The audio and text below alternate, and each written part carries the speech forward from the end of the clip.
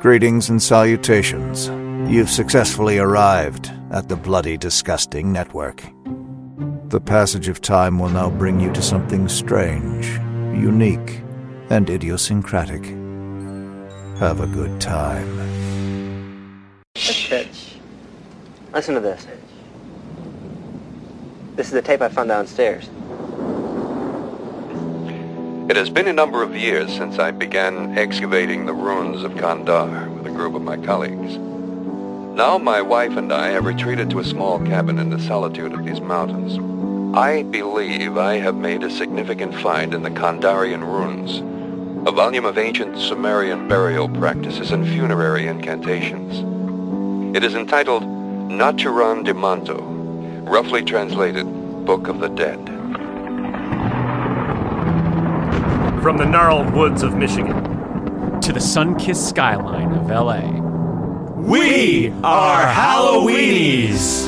You said, I hope you understand when you read this letter that you're better off without me. 'Cause around me is stormy weather, stormy weather. It always surrounds me. Greetings and welcome yet again to Halloweenies, a horror franchise podcast. I am one of your co-hosts, Justin Fake Shemp Gerber. And so far this year, we've been to Chicago and Fake Chicago for Child's Play 1 and 2, respectively. We went to Fake New York for the second time, but the first time for Jason Takes Manhattan, but the first time for Scream 6. Hope you got all that. This month, and for this episode, we are going to Fake Los Angeles for the first time with Evil Dead Rise. And don't come at me with, what about Scream 3? That was filmed in and around real Los Angeles, okay? That was not fake Los Angeles. So anyway, this is an episode that has long been in the making, as in we were all quite confident it would come out last year. But before we head up the dodgy elevator to the spooktacular screwhead activity above, we've convened here in this dingy apartment lobby to discuss our experience watching this long-awaited entry into the Evil Dead experience. So, sitting on a lobby couch ahead of me, he just finished watching Adam Driver's 65. Who is this?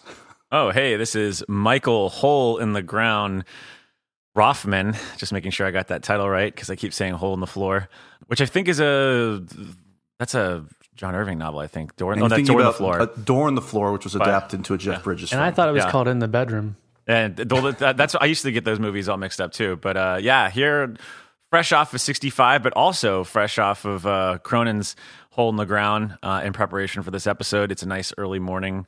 And I've got actually, to fit with the recording of this, I'm going to make the crinkling to make the sound effect.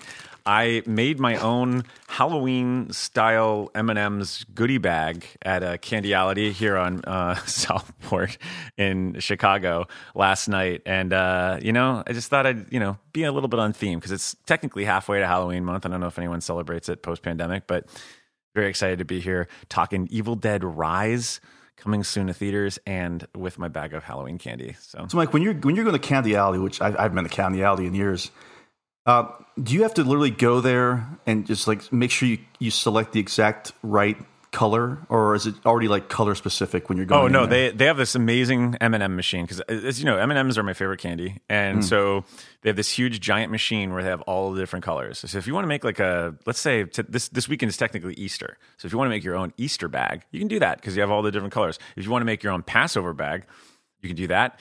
If you want to make your own, Columbus Day bag, which I don't know if people are doing anymore, it's a little problematic. One of my favorite holidays. You could match the colors from 1492, Ridley Scott's poster, and you can make your own little Columbus Day bag. But who's throwing the 1492 party? Yeah, they're like, that's my favorite Scott specific picture. to the film. Yeah. Hey, 1492, Columbus sailed the ocean blue, and that's about all they got right with that history. Yeah. Speaking of history, we heard him a little bit earlier. He's going to be talking a little bit about the history of this movie. And he is, let me give you a hint, my brother. Who is this? This is Wolfman Macronomicon, book 2 or 3. I don't know. We'll discuss it in this episode. Excited to be here talking about Evil Dead Rise. Still one of my favorite franchises, no matter what they decide to do. Very, diplomatic of you. I like this so far because we've not tipped our hand to discuss how we feel about this movie. Mac, your thoughts on the explorer Christopher Columbus? Well, I feel like he spent too much time in his exploration before the dinosaurs came into the picture. Interesting history. Like all it needed to be was a dinosaur origin story. It's true. You know what I mean? Yeah, with Christopher Columbus, I agree 100%. Yeah. All right. You know him. You love him. He is, he'll remind us of that nickname in a second. He's definitely coming from, at best, the southern part of Chicago, Illinois. Who is this? I'm glad you said that because then the people won't give me shit when I tell them I didn't vote. This is Mike. What an asinine prologue and epilogue, Vanderbilt. Okay, here we go. And you were, of course, talking about Schenectady, New York by Charlie Kaufman. Indeed. Okay, we want to make that clear. And, of course, I don't want to leave you out in this one. Christopher Columbus, what's the story?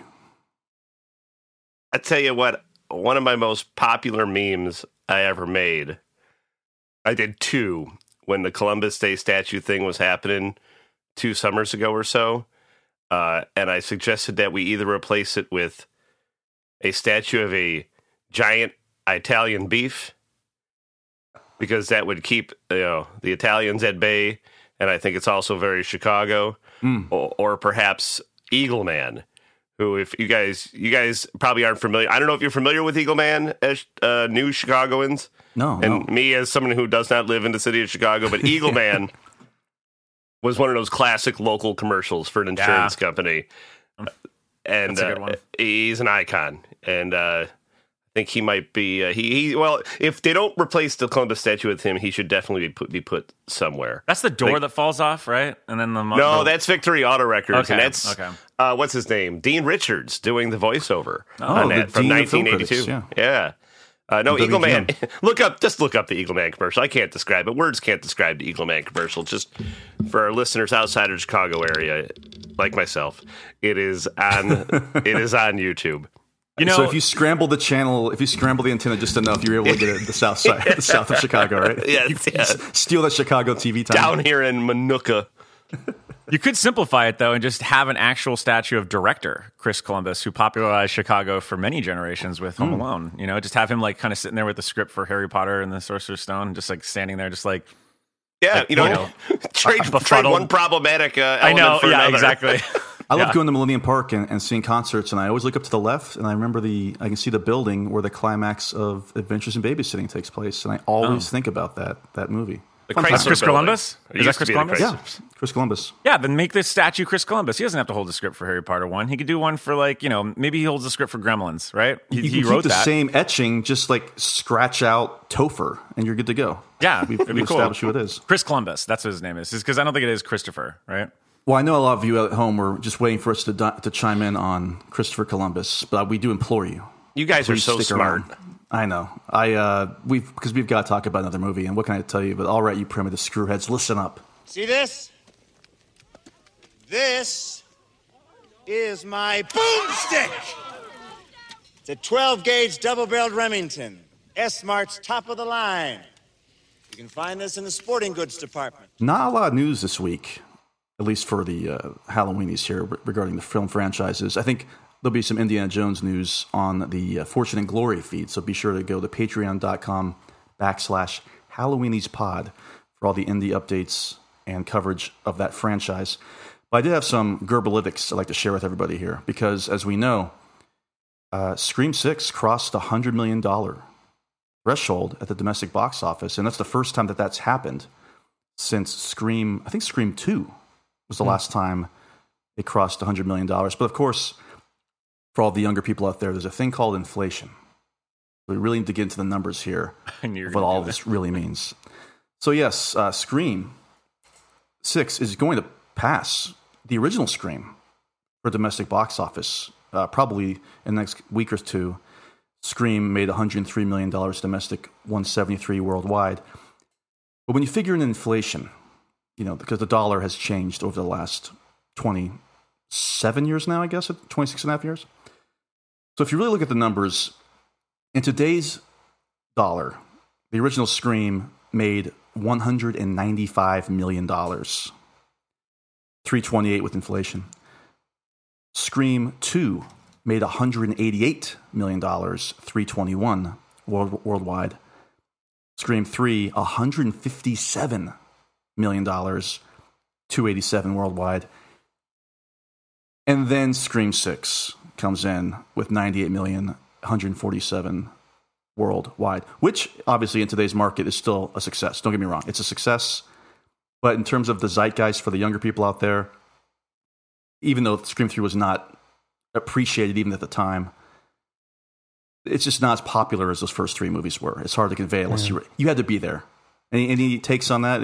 You guys agree with me on that? I mean, yeah, I wonder, is there like a demerit that you have to like take a certain percentage away from those original films because the market is so different now for films? Well, that's, you look at it that way. Sure. You know, like maybe it is on par with Scream 3 or something, you know what I mean? Because if you said, okay, well, if the amount of people that were seeing movies today were seeing movies back then, which is a lot less, right, in the theaters, then maybe this does kind of level out somewhere around 3, I would think. But yeah, but the bottom line is more people pay tickets to go see the movie in theaters, and it's not even on home video yet. So home video, Here we go. And I'm really dating myself.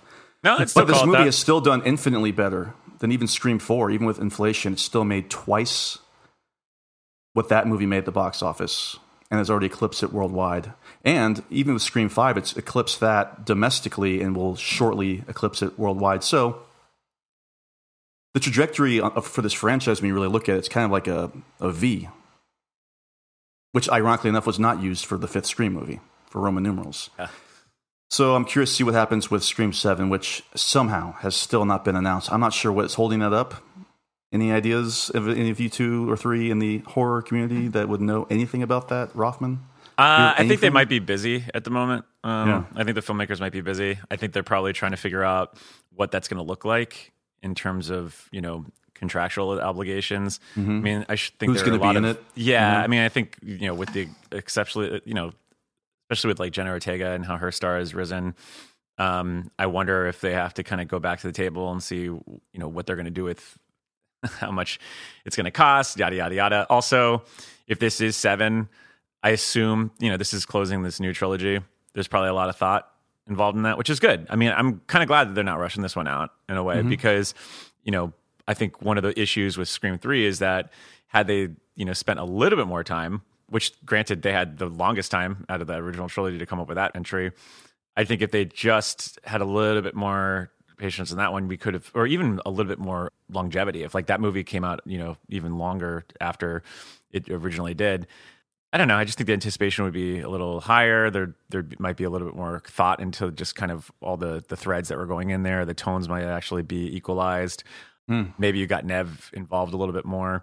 So, you know, if they're going to take their time for this one, cool. I mean, we got 2 Scream movies in a fucking 1 calendar year. That's pretty awesome to me. Pretty much. I will say it did eclipse the original. So this past weekend, it's like 156. It's at 156 million worldwide, and Scream 2022, not to be confused with 5 Cream, that is at 138 million now. Oh, so it officially passed it this weekend. There you go. Finally, which is, you know, rare these days. And you mean Scream, as in the original, you mean the Scream 2022. 5 Cream. Yeah. The second original, not the first original. Yeah, the second Scream, not the first Scream. I mean, but you know what I mean by that as well. Mac, the new originals. Well, I was just going to talk about something along the lines of when Mike was saying that this would potentially be like the closing out of this trilogy. But I kind of feel like, and I don't know if you guys agree, but like these days, is the trilogy gone? Because we talk a lot about films, that in Scream 6. Yeah, because films just come out like every year now. So it's like if part 3 is it does as well as the first 2, why would they not just do another movie? So why even pretend that this is a trilogy? Why not just say it's going to be like 5 movies? And like, why wouldn't people be okay with that? You know, I don't understand that anymore. They even address in Scream 6 that it is a franchise now. It's no longer a trilogy or a series or whatever the other comps were. So I don't know. And the other thing about Radio Silence is also very possible that now they've got some juice with the studio, and maybe they want to do something else before they do another Scream movie. You know, it's very possible too. Go right? for it. I mean, honestly, like that's what I'd be more interested in that right now, just because I think we could take a break. I mean, because, you know, if we do these year after year, for me, it's not like Friday the 13th, where Jason can pop out and it could be a new set of campers, with the exception of Tommy Jarvis popping here once in a while. But even with Tommy Jarvis, there's like years between his chapters, right? It's not like happening every year. For it to happen like every year to the same crew of people, like, I just think that, like what you're saying with Mac, with the franchising, it's like at some point it gets really stale narratively, you know, like, oh, well, only a calendar year has passed. What do we learn? Like, no, nothing. It's just been literally a new setting at this point. And given that they're clearly paralleling a lot of the themes and sort of outcomes with what's happened in the original trilogy, I do think that while it is a franchise, there is some sort of quasi spiritual trilogy in motion right now, just in the way that they've been turning this out. And perhaps the fourth one is going to be, you know, the cast, or the fourth one of this one would be like the cast of, you know, parts of the cast, the survivors of the core four here with this new cast of characters that, you know, will then be another transitional thing. I don't know, but I do think some time would be good. But, you know, as Tom Petty says, waiting's the hardest part. We always want a new Scream. So I don't know. I think we got enough franchises out there right now that if we didn't get this next year, then 2025 is fine. I think that would be cool. You also got to build that anticipation again, right? Yeah. Yeah. We always talk about this. Like, there needs to be a little bit more time in between. I know people's attention spans are short, but these were popular movies and for the most part pretty entertaining. People are going to remember it in 2 years rather than 1 year. You know what I mean? And if anything, they'll be really excited about it. Like, let them kind of forget. And then those who didn't like it, let them kind of forget why they didn't like it. And then let them come back to the franchise with a fresh perspective, you know? Later on this year, speaking of franchises, we do have Socks coming out, which is why we're calling Saw 10. Oh, that's right. Oh, that's a pretty cool. I like that. Let's not forget we're getting the absolutely necessary direct eponymous sequel to The Exorcist, William Friedkin's, you know, classic film. So I'm you know, we got enough on our hands right now for us to keep busy. Yeah, I'll tell you what, like Halloween Ends, which has quickly become my favorite Halloween sequel. Maybe we're gonna get maybe this Exorcist thing will be fine. I don't know. Yeah. Well, I'm not being funny. I'm not being facetious. I know you're not. I'm being I am optimistic too. We'll see. Yeah. We will see, won't we? Soon enough. Yeah, maybe Pazuzu's hanging out in the sewer. A new trilogy of new Exorcist movies, apparently. Look, I don't like Exorcist 3 like everybody else does, so it can't be much worse than that. Well, we will see.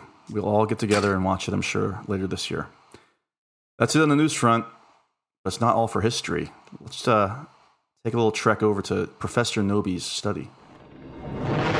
The book served as a passageway to the evil worlds beyond.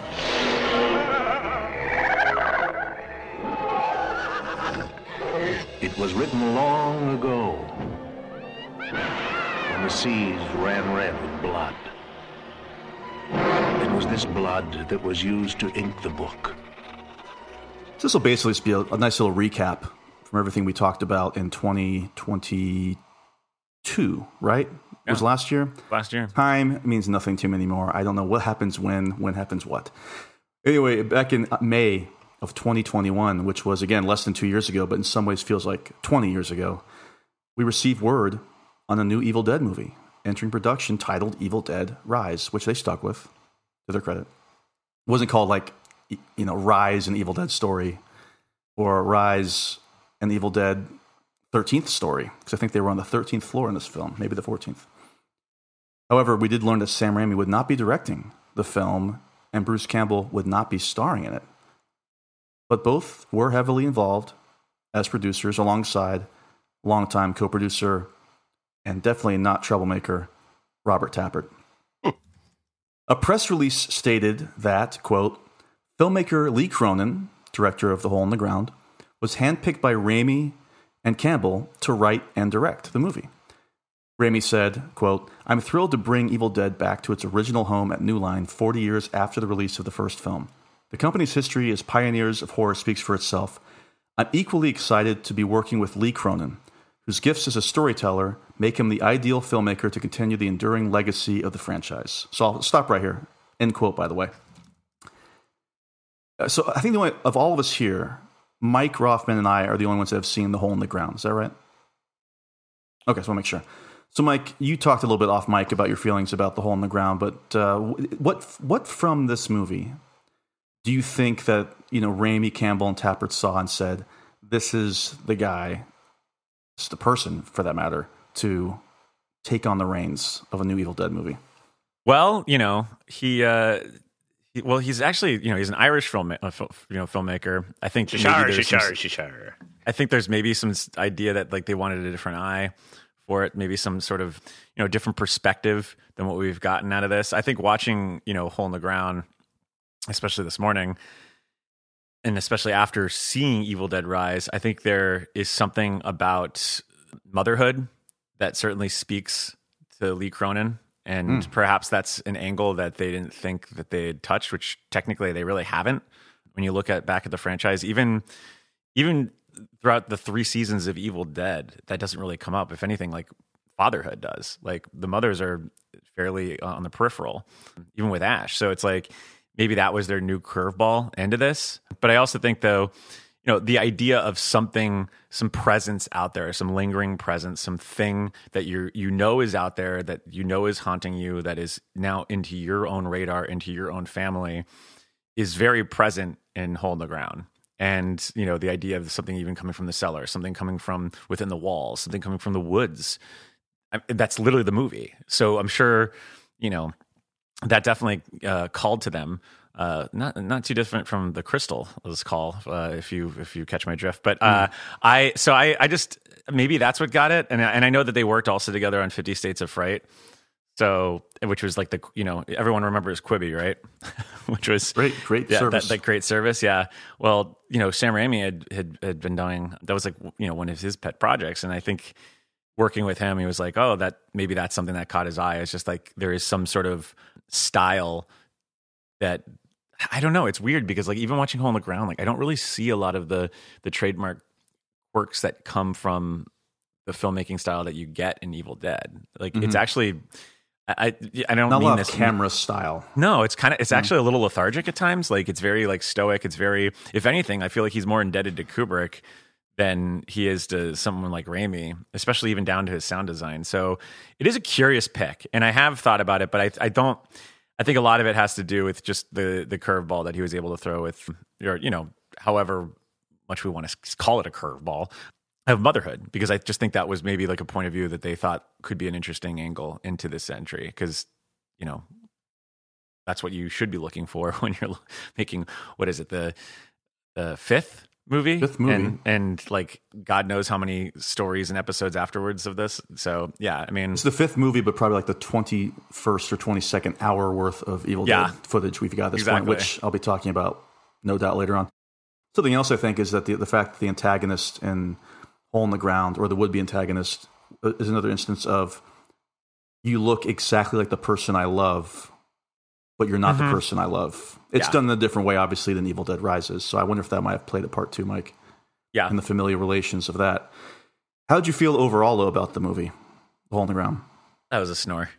Yeah. I'll be honest with you. I did. That was a snore. I had been warned ahead of time because a few years ago, I think it was like a 2019 or 20, like one of the times I went to go visit my family, and I had fallen asleep with my brother on the couch, and my sister-in-law and Sammy, my girlfriend, they watched this movie on Netflix late at night. And I remember like next morning, they're like, "Oh, Kayla and I watched a horror movie." And I was like, "Oh, what was it called?" And she's like, "I don't remember." Like, sounds good. Yeah, that sounds pretty right. That sounds pretty apt. And then eventually, when I said, "Oh," years later, and it's like, "Oh, that's Lee Cronin. He's the director of that Hole in the Ground movie. We should watch it." And she was like, "Oh my God, I have seen this movie. This is the movie I was telling you. I kind of told you about when I watched it with Kayla all those years ago." So that. It doesn't speak great. It doesn't speak that wonderful about the things. But yeah, I mean, I remember thinking when the movie ended, Mike, I thought this was ineffective. Mm-hmm. And I also felt it was an A24 movie too, which I did not know. Well, that was like it's one of those distribution situation, right? It was produced. Yeah, because like there's another movie of A24's I really love that is technically not really an A24 movie, which is like Hot Summer Nights, and I caught that at South by, and that was one of those that they really just kind of, we'll put on this sticker here, and that's it, and then we won't really put too much push on it. And I feel like that was the case. Slice with Chance the Rapper, right, is another one. Oh yeah, that's right. Yeah, I mean they do it. Whatever sometimes. happened to Chance the Rapper? By the way, I haven't seen him. He popped up on some Chicago morning show recently, but I haven't seen him in years. Well, that follow-up album came out, and then every critic were like, "Ooh, it's not good enough." No, we're not. Yeah, for some reason. Rap on Chance. We took a chance, and he blew it. Yeah, The Hole in the Ground, 90 minutes. But I remember also thinking, this is like a slow burn without the burn. Like there was no real surprises by any means. I will say, no, that's not fair. The hole was much greater than I thought it was going to be. I figured it was going to be like a little hole in the ground, like that movie. What's that movie that it's about the kid who finds like a troll in a hole? The Gate. No. Vanderbilt, I think you might even know this one. It's been on Shudder forever. And he's like, he feeds this troll in the hole. It's not Trog. Troll Hunters? The pit.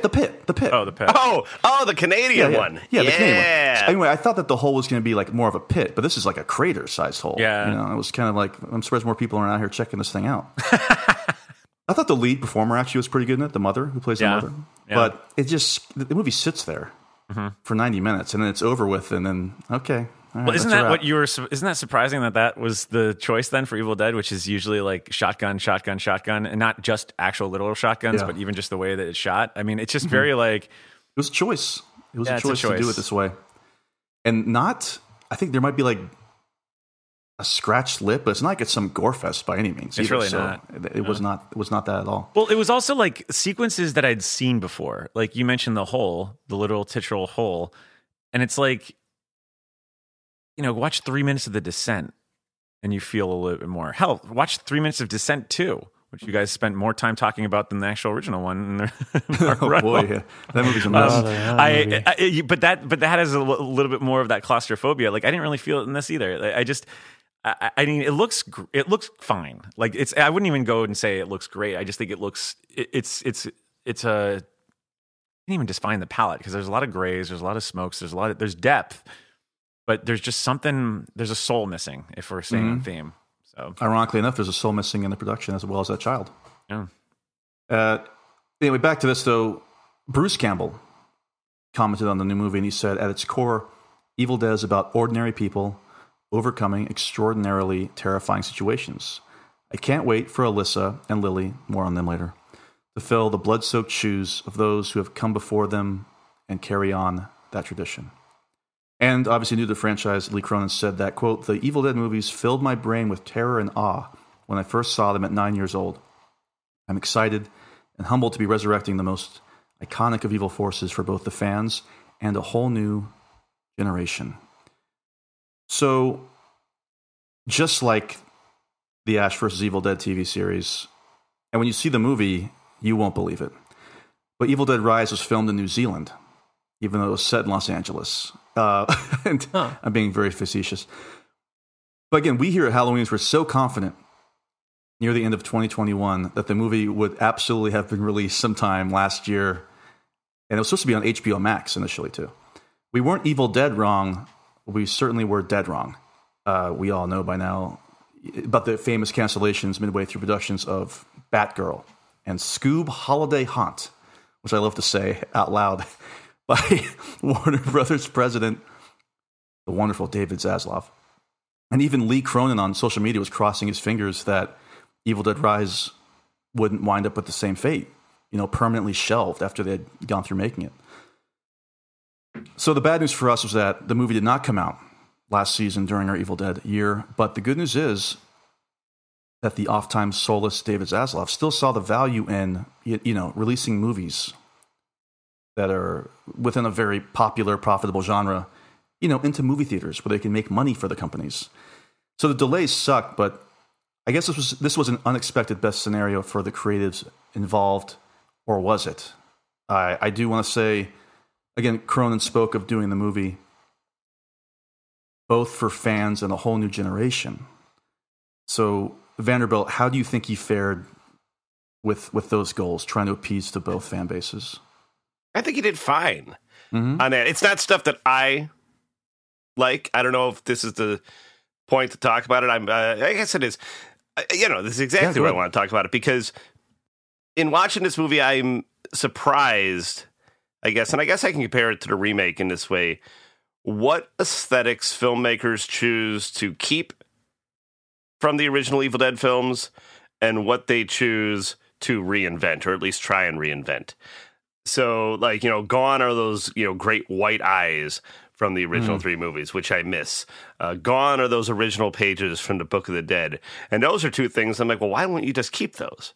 Like, because you're not reinventing it completely. This isn't a hard reboot or anything like that. It still this movie could be the follow-up to the Evil Dead 2, Army of Darkness, or the most recent Evil Dead. It could fit in any of those timelines.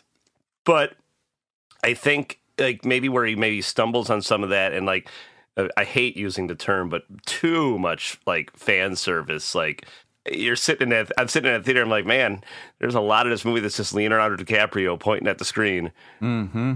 Like that meme, right? Like, I remember that. That was a thing that I remember that happened before. But, I mean, it delivers on the gore and everything like that, and I think that's what, I don't want to see an uneducated, but maybe somebody who doesn't hold as much reverence for the series as we do looks for in a movie like this. And I think it does deliver on that. Like, this is a cool, like, if you were to see this, you're just looking to see a horror movie. You're not like a nut. You're not the black t-shirt horror movie type. You just want to go see a horror movie with your date on Friday night. I think this delivers on all of that. But we're going to constantly, this is the curse with IP.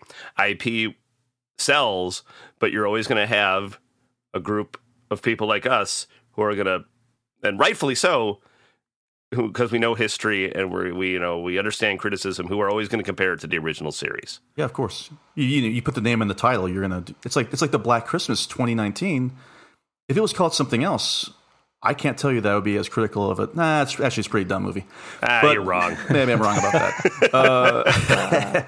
Mac, what about you? We talked a little bit about this off mic as well, but how did you feel it fared for both fans and a new generation? After we watched the movie, I leaned over to Vanderbilt and I said, if you're gonna make your own thing, make your own thing. You don't need to be fan servicey.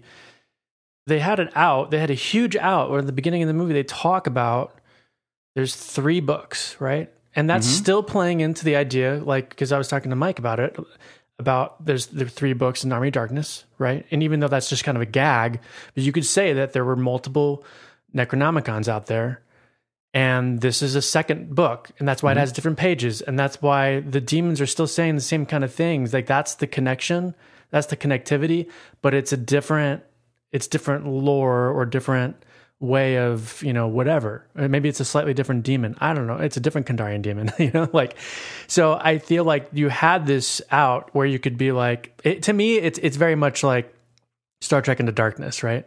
Where it's like, okay, you have this out where you created this whole new universe and said, this is a whole new timeline for these people. We don't know what's going to happen to them. And then you just the next movie is a remake of one of the most popular movies of the Star Trek franchise, Wrath of Khan. It's like, what are you doing? So with this, I just felt like there were new things that I was kind of like getting on board with, but then they would start like doing cool quotes from the original franchise. And you're like, if all of the cool things in this movie are just quotes and things that remind me of another movie, is this a good movie? Like, is this a movie that's standing on its own? And I agree with you, Justin. If this was just its own movie and not an Evil Dead film, like, no, I wouldn't be as critical of it, because all of my criticisms are pretty much about it being not successfully being its own thing. You know what I mean? And like taking us into new ground. This all started with the lingering shot of the blue milk in Rogue One, of like the Easter egg that's no longer an Easter egg, but now it's become a part of the scene. You know what I mean? Like, we're all focused on that we're all focused on that moment as opposed to what's actually happening in the new story. I wanted to add something about, like, and one thing that's cool about the Evil Dead lore is that there are literally no rules, because the demons look different a little bit from movie to movie. There's not like a set of, I don't think there's like an Evil Dead Bible that says Deadites can do this, Deadites can't do that. Sorry, they definitely explore that in the show, right? It's just like all kinds of demons and stuff, you know? So yeah. They could look like a vampire if you wanted to. And I think they've established enough in the series that you could do that. So I think that was just a point that I wanted to make, adding on to like they could have, like you said, Mac, like instead of just doing the same stuff all over again. I mean, one of the most egregious moments in this one, as far as that, is the eyeball. Yeah, like if that was the one thing they did, it'd be like, that's funny, you know, like that's a fun nod, but that's not. You know what I mean? Like there's just a lot of references, lines, fucking chainsaw for no reason. Like it just like stuff like that. You're just like, what are we doing here? That's the problem. They don't really. It goes through somebody's head, but they don't really turn it on its head. Rolf, I know you're pretty fascinated with the history of these franchises and how they compare and contrast. But what was your take on? Did Cronin accomplish either of these goals? Do you think that he maybe satiated for the new generation or the old fans, the longtime fans, or both, or neither? I don't think so. I think that it's weird because going out of the 2013, Fetty's version, in 2013, I remember walking out and just feeling like pretty adrenalized and pumped and like thinking like, and I talk about this in the episode from last year, like, oh, this is probably what a lot of people thought or felt when they were watching the original one in the early 80s, at least somewhat similar. Mm-hmm. Probably not the same because you're comparing apples and oranges, but at least I felt something. Walking out of this one, I kind of, we're in the cab coming home, Lyft. What is this, 1983? And I just was thinking like, oh yeah, we saw an Evil Dead movie, but like, it doesn't really feel like an Evil Dead. And a lot of it has to do with just like, it all comes back to me, like the final shot of just like the title stamp, the punch.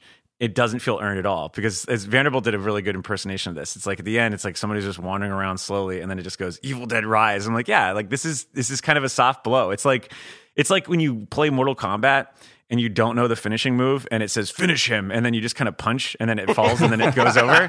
Like that's what it felt like to me. Even like, I get that reference.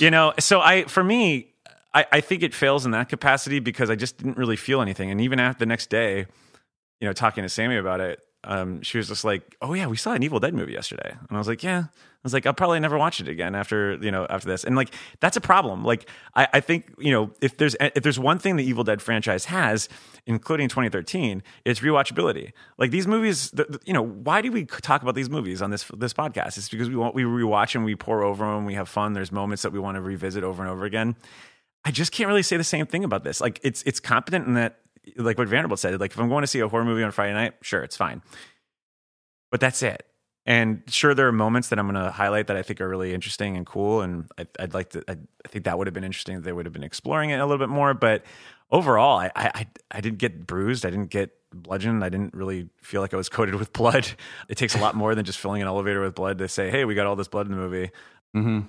Even with that, like that's literally a Shining reference. Like, so that's not even the original part of the movie. So I just, there are little things like that I keep looking back on. I'm like, fuck, this does kind of feel like sort of well, we waited 10 years. Granted, many of those years we got this incredible series that certainly connected more to the original franchise. But even then, it's still 10 years since follow-up feature film-wise. And it just kind of feels like a shrug. Yeah, it was a really unique experience for me in the theater because I want to say right off the bat, I didn't think this was awful by any means. No, it's not awful. But in a way, I almost wish it was because there'd be a lot more to talk about, right? But and when you look at the bones of the story and how it all unfolds, it's pretty unforgiving because you've got a family, not just a family that we've seen a million times in horror movies, but it's a family that genuinely seems to love each other. The mother and her son and two daughters. There's no evil mother that gets hers and we're like, yeah, good, she's dead or something. They seem to actually love each other. And the fact that the only survivor is the youngest daughter and she has to watch what happens to her family, actually see them become demons and what happens to them and, being dismissed by her own aunt. Dismissed, that's a very kind way of putting it. Killed, chopped in half, chopped all over the place. I thought, well, this is not what I hate, hashtag hug me horror. It's not hug me horror. Right, Mike? Sorry, do you want to say something else, Mike? No, I agree with you on that. Oh, okay. I because the thing is that, one of the curveballs that I liked in that first one, or not the first one, the 2013 one, is the new narrative they brought to it, which is, if you look at the parallels, the two parallels of these movies is that, all right, well, Mia has an addiction. It's an addiction narrative. And so in that respect, like Fede Alvarez uses the addiction narrative really well because everyone thinks that she's just, relapsed and she's just, going through withdrawals and stuff. And that adds to the story, right? That like builds into the story. And it's certainly, when you look at it thematically, she conquers evil just like she conquers her own addiction. Like all of it's narratively in sync. And I was thinking about, the subplots to do with family and pregnancy, with her own pregnancy in this movie. And I just don't think that they lean into it hard enough. I don't think that the pieces are connected enough. Like I felt like they were very like piecemeal. Ending, it feels like the whole movie's a journey for her to say, "I do want to be a mother." Yeah, and like that's not enough for me. And I also felt like it was too treacly in a way, in a way that this franchise doesn't need to ever really be. And so I just felt like it was an interesting theme to put into this, and especially with the family aspect of it. But I also don't think it was merciless enough. Like I think that you could have gone even further to really earn that evil, to kind of feel the more of that Evil Dead punch. Let me interject on that because I didn't. The mother stuff's fine, but it's like it goes back to some of my same issues with the remake. Is that I just don't think the Evil Dead movies need heavier themes to work. Now I understand, series evolve and series change, and this is kind of the trend in horror, and I guess maybe it started with that first Evil Dead. I don't know. Was there anything before that? I mean, yes, I know horror has always dealt with heavy themes, but in the modern world where that became more of a trend. Hyper-focused on it. Hyper-focused. There you go. That's a great term for it. I just, like, one of the things that in reassessing the original film, we have no background on those characters. We have less background than your average Friday the 13th movie. We don't know anything about them. And I think that would have worked in this movie, although I think that they really kind of nailed, to Justin's point, creating the modern American family, right? Where it's not just a house in the suburbs, that they're in quote unquote Los Angeles and they're all kind of musician types. And I think they captured that look and that vibe really well. And to Justin's point again, didn't make them like, I don't know, scumbags or anything like that. They didn't make the mom a dirtbag or anything. Well, that's what I'm saying though. Like I agree with you. Like I don't need my Evil Dead to be like complicated with themes and be, apologies for saying this, elevated horror. But like if it works in service to the story, which I think it really does in Fede Alvarez, is because it creates a sort of conundrum, right? Like if it's fueling the characters in that story to have doubt, which is something that really, is there present in the original one because they're just by nature, like who would believe that there's an evil book that's coming to life? But to exacerbate that notion of, oh, well, it's just her addiction, that to me was a really interesting thing that fueled the narrative. Like even if they didn't nail the idea of her coming around to her own addiction and stuff, at least it had that component that created that sort of conundrum that was narratively sound. And in this, I just don't really know what it did other than, oh, I have to kill my own family members, but we kind of already did that with the Friends thing with the original. So, but it's like, so when they are leaning really heavy into the themes and having these obvious things, like the girl saying, like, you could be a good mother because you could lie, and like my eyes rolled in my back, and the white eyes did come back. I don't know. It felt like too on. Well, now you're leaning on it. Now you are leaning on it, so you better fucking land it. And I just don't feel like they really land it. Like, I don't know, like maybe had the kid shoot or put the murder in there or something like that, or like maybe kill the kid. I don't know, something that to surprise me, but it didn't. It just kind of felt like a very treacly is the word I can only think of right now. Yeah, I understand where you're coming from with that. And here's the thing that I discovered when I was watching it. I was trying to figure out, why isn't this working for me? Because it was clearly gruesome. Like there was some really gruesome stuff going on in this movie. I thought the CGI, whenever it was there, was well hidden, thanks to shadows and it being largely in the dark. But I do think after watching these, especially the first 4 movies, even the TV show for that matter, and in this movie, I think for an Evil Dead movie to work, you have to be with all the gore or whatever you want to involve, obviously. But you still have to be scary or funny. And like the first movie for me is scary with some laughs. The second and third movies are funny with some scares. And 2013 is just pretty scary, I think. But I didn't think this movie was funny or scary. Mac, what do you think about that take? I agree. I don't feel like it really landed. I think it's a really hard line to walk, right? Mm-hmm. And I think that Evil Dead 2 does it the best, where it's like, it's scary, but it's also really absurd and funny. the other movies work because they lean more into one or the other, right? And this was trying to walk that line.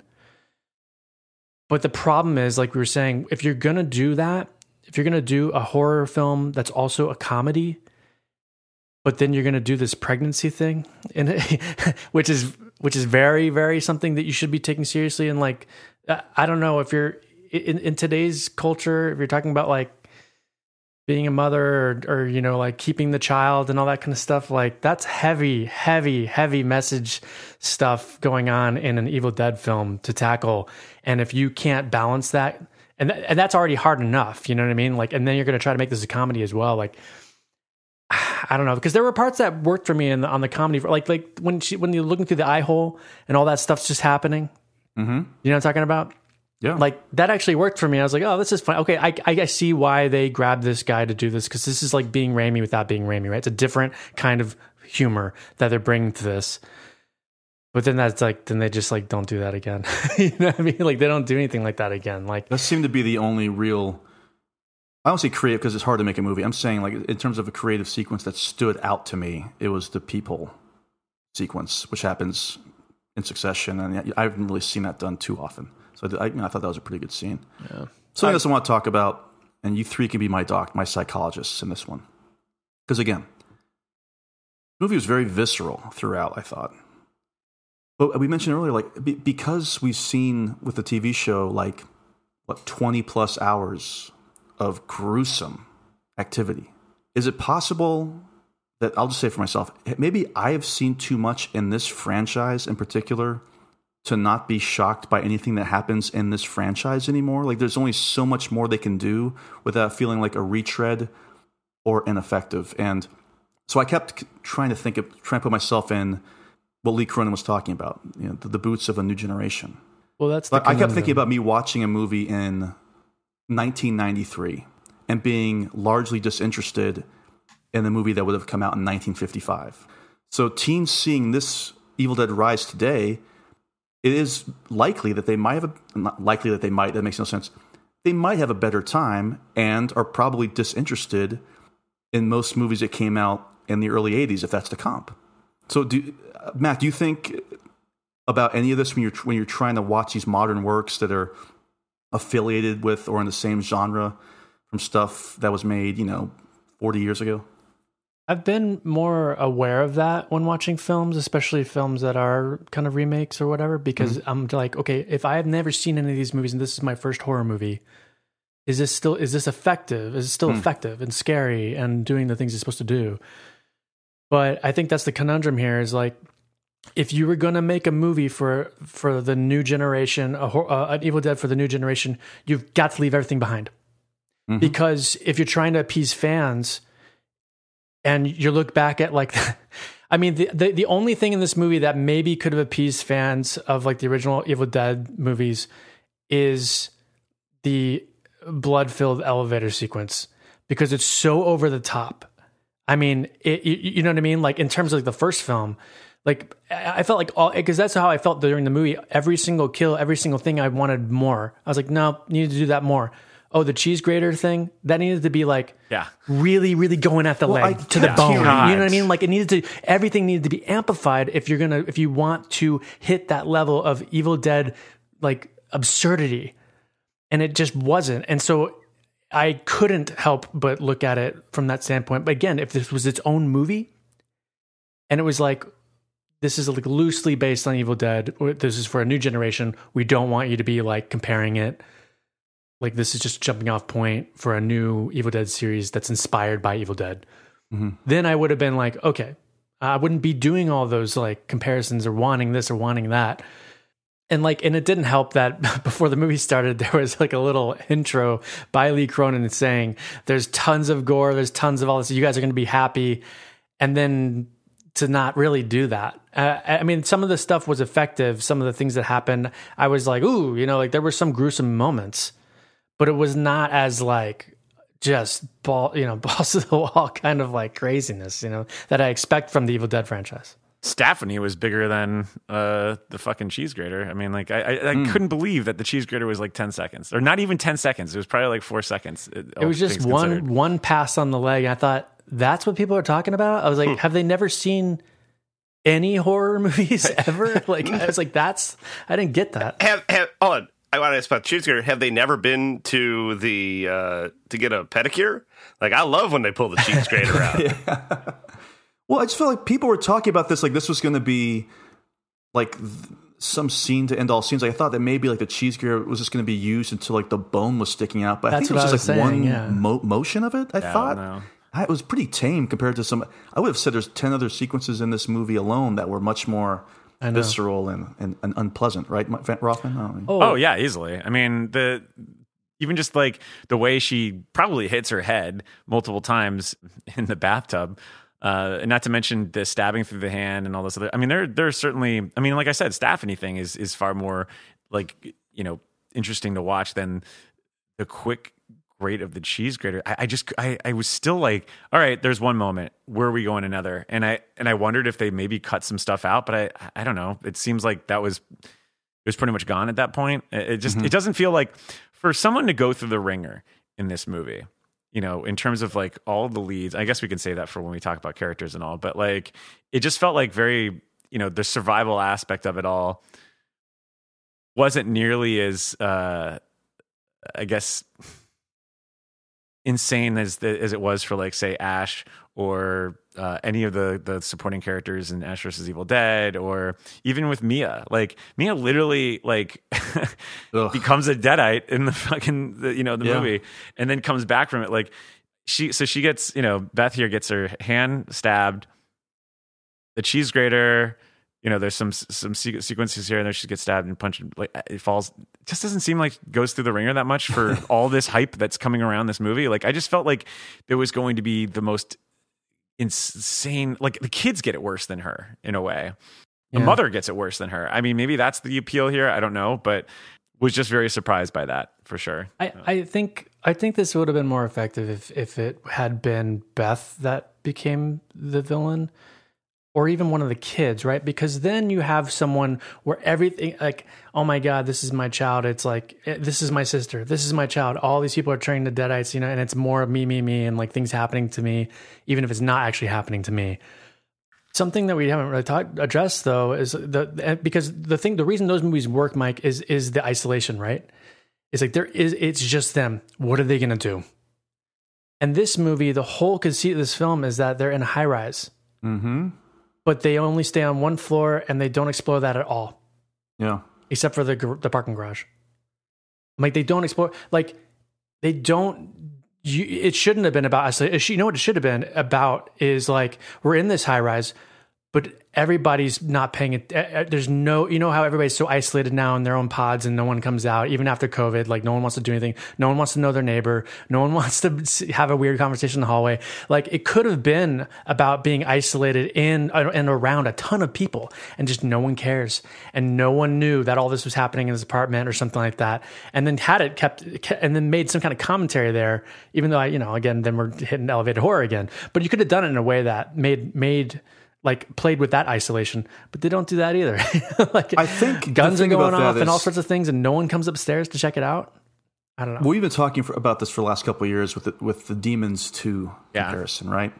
And it's almost a damned if you do, damned if you don't, because what's happened now is that it really is nothing like Demons 2, because Demons 2 takes place throughout that entire high-rise apartment complex, whereas this movie literally just takes place on the floor, and like you said, at the very end, the parking garage. So, okay, it's different. Good. We won't have to make the comparisons. It's not another knockoff of Demons 2. But the problem is, you've got this great setting in a high-rise apartment building, and you're going to keep it confined?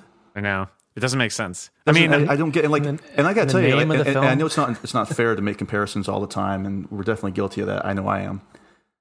But I have a whole new appreciation for Demons 2.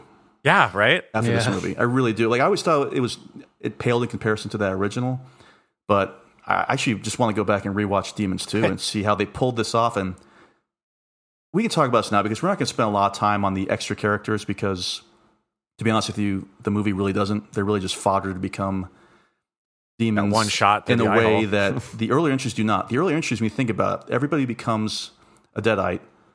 You spend some time with them. So you spend some genuine time with them before it happens. And this movie strange they didn't do that. But even Demons 2, you spend time with people in their apartments one-on-one in the 30 minutes leading up to the big possession birthday sequence, Rothman. Well, so does Shivers. Like, I was thinking that too, which is, Cronenberg. Like, that movie is even more superior in that respect because, like, you literally have short stories with every one of those characters, and they add up when, the whole of it all comes together at the end of this movie. On the ground. And it's funny, I was talking to Megan Navarro about this yesterday, because she caught it at South by. And she had said, she said it best. She's like, Demons 2 understood the high-rise assignment, which is so true. It really is. I mean, it's like you have this. This is what's setting you apart, other than the family aspect of it all. This is it's literally in the fucking title. Yep. And we get one shot of looking out, also the overcomplicate. Like, I was thinking about this, like I feel like maybe it's because they overcomplicated things. Like, the whole bank vault thing. In the whole mythos that they have to weld into this, which takes up a lot of time in this movie of a 90-minute movie. There's a lot of exposition. All you really had to do is kind of just. They mentioned this like really eerie apartment down the way, right? That's like, oh, there's this apartment that we have to go through. Oh, we haven't gone through that apartment. That seems like a pretty easy way to open up the apartment complex for you. Like, oh, there's an earthquake. There's a fire escape through this apartment. Let me open this apartment up. Whoa, what's all this creepy shit that we found? And then that opens things up, and then all hell breaks loose, and you have everyone involved. You have the apartment complex. I don't see why we needed to stray away from the actual focus here. It's kind of baffling to me. The old bank vault thing was a stretch, right? It was like, okay, that's weird. But then not only does he go down there, and it'd be one thing if he opened up a security deposit box and the book was in it, but there's actually it's like also a crypt. There's like a tomb in there that's broken. And then he finds that, wait, so in this bank vault, they were housing the tomb of what? Like it makes, that doesn't make sense. That didn't really bother me. Well, it's just so overcomplicated. You think this isn't like Indiana Jones' Last Crusade. There's literally a coffin, a giant stone coffin in the bank vault. Oh, I didn't. That felt weird to me. I didn't mind that because, if you believe that all that stuff was in the cabin of the first movie, right? Like, fine. But, But he's studying all that stuff. He brought it there from this place, right? Doesn't the book flip open too? And that was just kind of goofy setup. I didn't care. I don't know, y'all. I only bring that up not to be a stickler, but just because to show that they overcomplicated it. Like, all you really needed to do is just focus on the building and then have the one room down the hallway. Like, that's it. It's so simple. If we're talking about hashtag high-rise horror, we also have to talk about Critters 3. Do we have enough to make a top 10 list? Is there an episode here? Because you even do the movie High Rise, for that matter. Oh, yeah. All right. If you're tasked with writing Evil Dead Rise and you're putting into a high rise, I think one of the first things I would do as a screenwriter is just try to make a list of 10 things you can only do in a high rise, right? Yeah. Come up with some high concept stuff and then work backwards from there. I think because that's a big thing. If you're gonna, I feel I cannot. It's on the tip of my tongue. There's another movie that did this where it was like, oh, they put it in this really cool setting. And Poltergeist 3 is one of them. There you go. There's more high-rise horror. But you're saying that they missed the assignment. They put it in a really cool setting. They didn't do anything with it. And didn't do anything with it. I think there's something about to be said about this that it is very possible, and I'm sure we'll learn about this in the years to come, that maybe that original draft did utilize an entire apartment complex, right? And then maybe they had to scale it back because of budget limitations. That's also possible. Well, all we can criticize is what the movie is. Yeah. But we can criticize not necessarily what it wasn't, but the fact that you had this building that you could have really played around with, and they just didn't do it. They didn't do it. I mean, I don't understand the purpose of that. Vanderbilt, your nickname for this episode, stresses that idea of how overcomplicated this is. Why do we have padding on this in the cabin? And I agree with you because you mentioned something in the Now Showing episode about how we need to stop critiquing of stuff that's not there and whatever. And that's something I'm also trying to stress, and I'm trying not to do that here, but looking at a whole, this is 90 minutes. Again, 10, 15 of it is dedicated to this lore that we don't need. That's true. That's true. At least five of it is dedicated to this padding that we seriously don't need, that is incredibly superfluous. Like, why do we have the one day the pad earlier? you're referring to is the opening, the opening and the closing. movie. Like, why do we have this? Why is that here? Like, it doesn't make any sense. Was anyone else really confused by that initially? Like, when they moved from that and they said one day earlier, I was like, okay. For the first like 20 minutes, I was trying to figure out how that was going to connect to it instead of really paying attention. Right. And I was like, because I didn't know the actors very well, I was like, wait, was that supposed to be one of these people?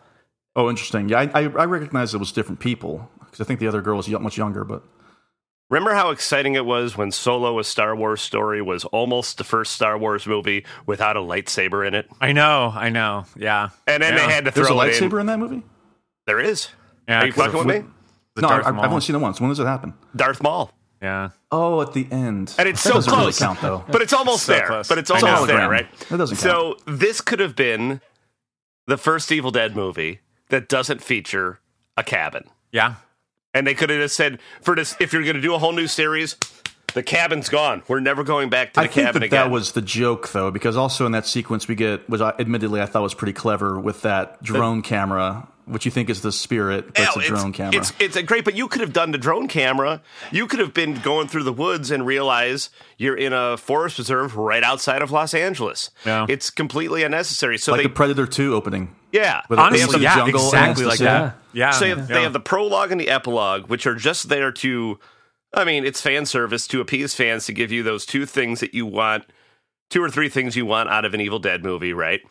And like the ending drives me crazy because that ending with the quick zoom in of the spirit on the girl going to the cabin, who is completely superfluous to the story, should have been our heroes because, and I still think that they should have kept the ending of the remake where Mia dies because nobody gets out alive in the Evil Dead movies. Remember that Twitter account that even suggested that Ash never survived that first movie? Oh, that guy who's adamant about the second one. But he's being a right. remake. Yeah, but I mean, I laugh about it. I mean, but he's right. Ash, if that's just a single movie, the Evil Dead, Ash dies at the end of that one. Yeah. Well, then Michael Myers dies at the end of H2O, and at the end, so Yeah. it all depends on what that next movie does, right? Sure, but like you should give the implication like that the survivor, who I really liked, Beth, and the girl should have been walking out into the sun, and here he comes through downtown Los Angeles, the evil spirit. And they both scream. Yeah. Yeah. Oh, That'd be pretty 100%. I fun. mean, again, the focus is off. It's like he tried so many times to not focus on what the movie's literally titled about. Like, I don't get it. I don't get it. Like, it doesn't make sense to me. It's a bad choice. Another way you make that prologue and epilogue, or not epilogue, but prologue work at least, is because I actually like this scene where she comes out of the water and it says Evil Dead Rise. I was like, okay, here we go. Like, I didn't really love the opening. I thought some of the gore was like laughable. But okay, I was like, because I thought that the way they used the music and the score and the sound, at least the soundscape of the movie, I thought was pretty effective. All you had to do was say one day later or 2 weeks later and have that girl's belongings like shipped back to her apartment in a package outside the front door of her apartment or something like that. And they find that. They find the book. Maybe it would work better. But And then, because like to have the cabin in there at all, like if it was supposed to be a mislead or a misdirect, like cool, but you've gone so far out of your way to promote this as being in a high rise. It's like you don't even need to have that in there. You know what I mean? Yeah. That's like the Ellie Creed thing in Pet Sematary, where the filmmakers were like, "Why are you showing this reveal in the trailer?" Yeah, but it is what it is, and the movie is what it is. But here, my last question in this section is, I mentioned that this movie was produced, shot, everything with the intention to have it go straight to HBO Max, a streaming service, never theaters. It was supposed to be, shown on HBO Max on a Friday night or whatever.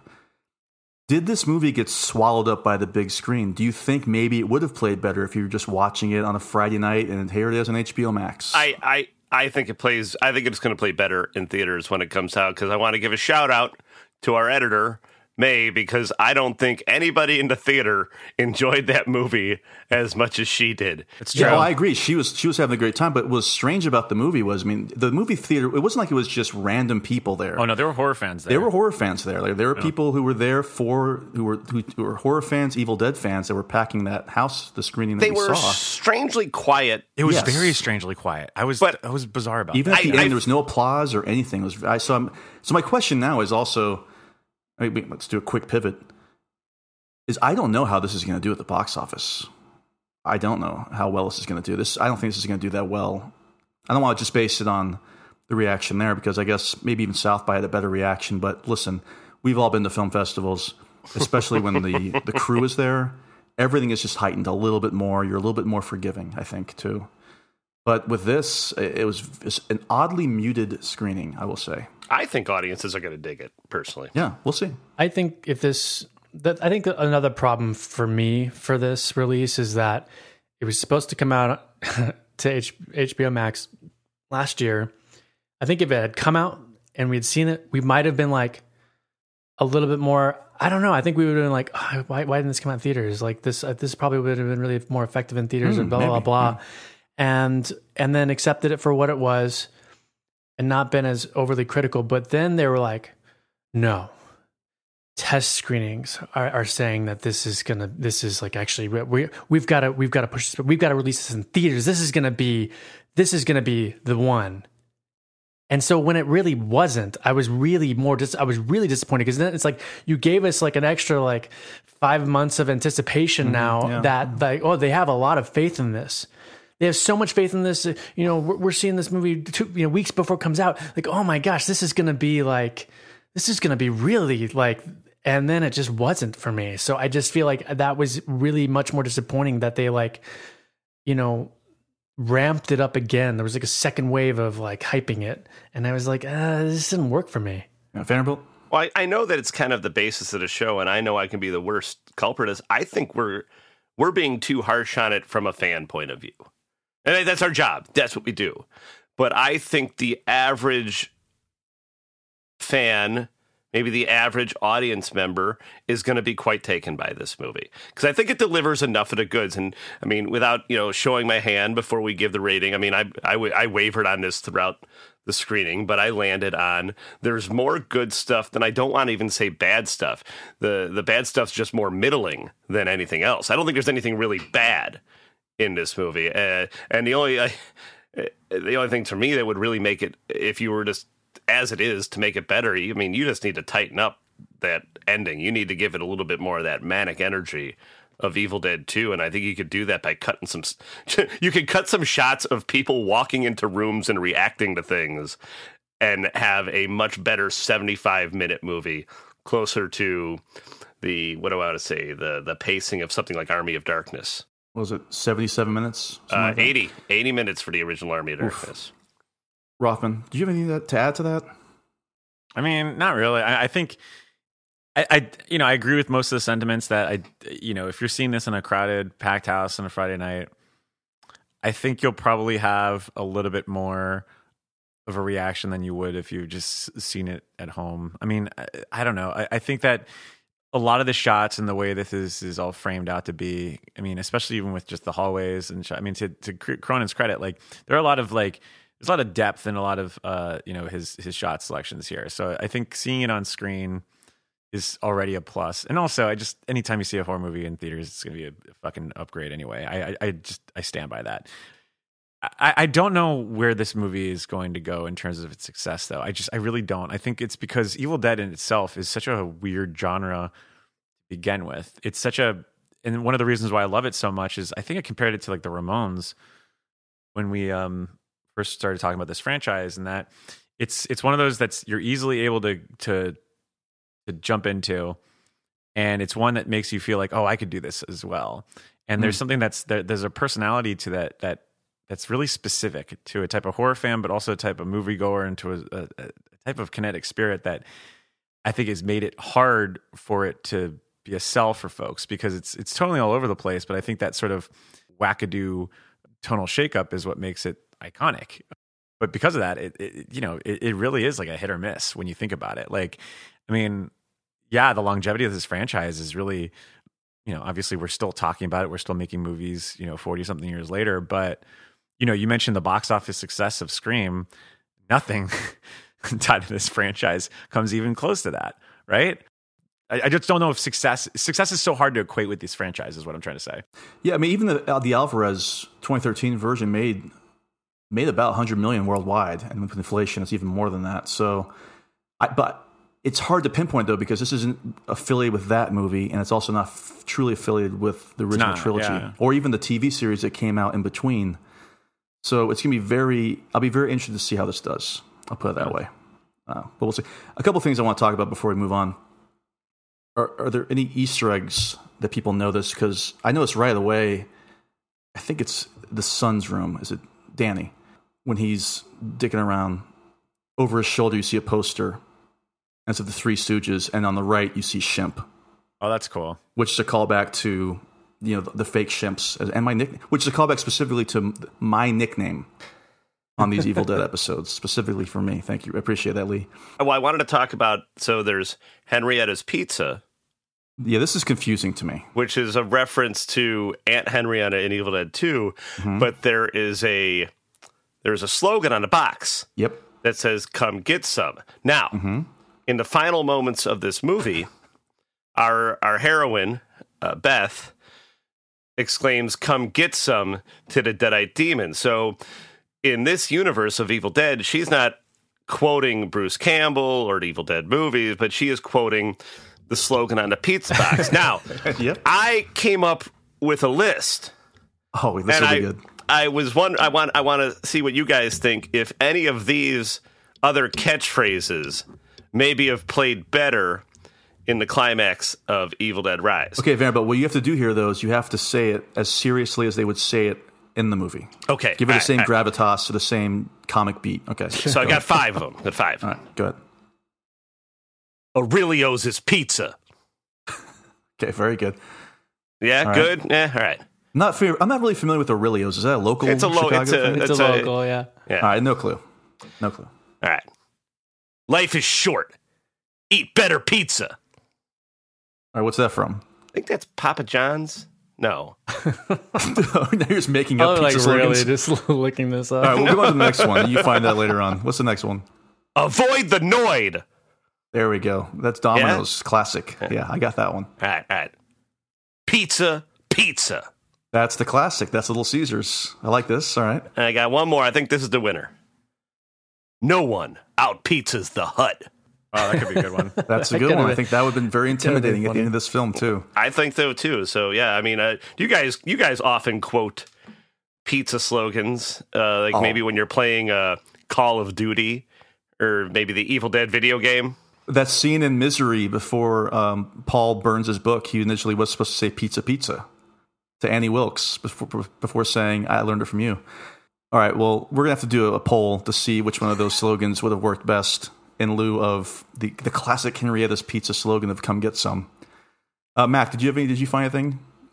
I had some weird things that I picked up on that I didn't know if other people picked up on. So in the very very, very, very, very, very beginning with the WB logo, when it starts coming apart and going across the screen, the soundscape kind of did remind me of going over the roof, the roofing of the cabin, like the screeching, scratching, like the weird soundscapes, like the Sam Raimi stuff. I thought was kind of I thought that was going to be a nod, but then I don't think it really was. No. But a couple things I did like was the elevator doors closing and opening, and it reminded me of the swing in the cabin hitting the door over and over, hitting the side of the cabin over and over again. I thought that was kind of a fun nod. And then also when Beth is on the bed next to Ellie and she's supposed to be dead, and then instead of the spider veins, and then she wakes up, is the cracked phone. Kind of reminded me of it looked like spider vein, you know what I mean? It looked like, and she hears the thing. I thought that was kind of a fun way of doing a new take on that. Yeah, I mean, obviously there were some other big ones. Those are I've just got like something weird else here, takes too. that I was like, I kind of like this. This is like nods, but not only if you're really paying attention and you're watching this. You're like, oh yeah, that is kind of like that. But it felt like its own thing too, right? So Okay. I was like, that's a cool way of updating this and paying homage without like, hitting you over the head with it. Sorry, yeah. So you have got other Rothman, ones. did you have anything though? I mean, at the end when she picks up a chainsaw, that felt kind of like it was trying to be spiritually connected. At least, and I say this spiritually, like everybody wants some to Dazed and Confused. Felt like there was like a connective tissue there. What made you think that though? When she like revs it and like kind of revs it, uses the chainsaw to kill people. That felt like very connective tissue there.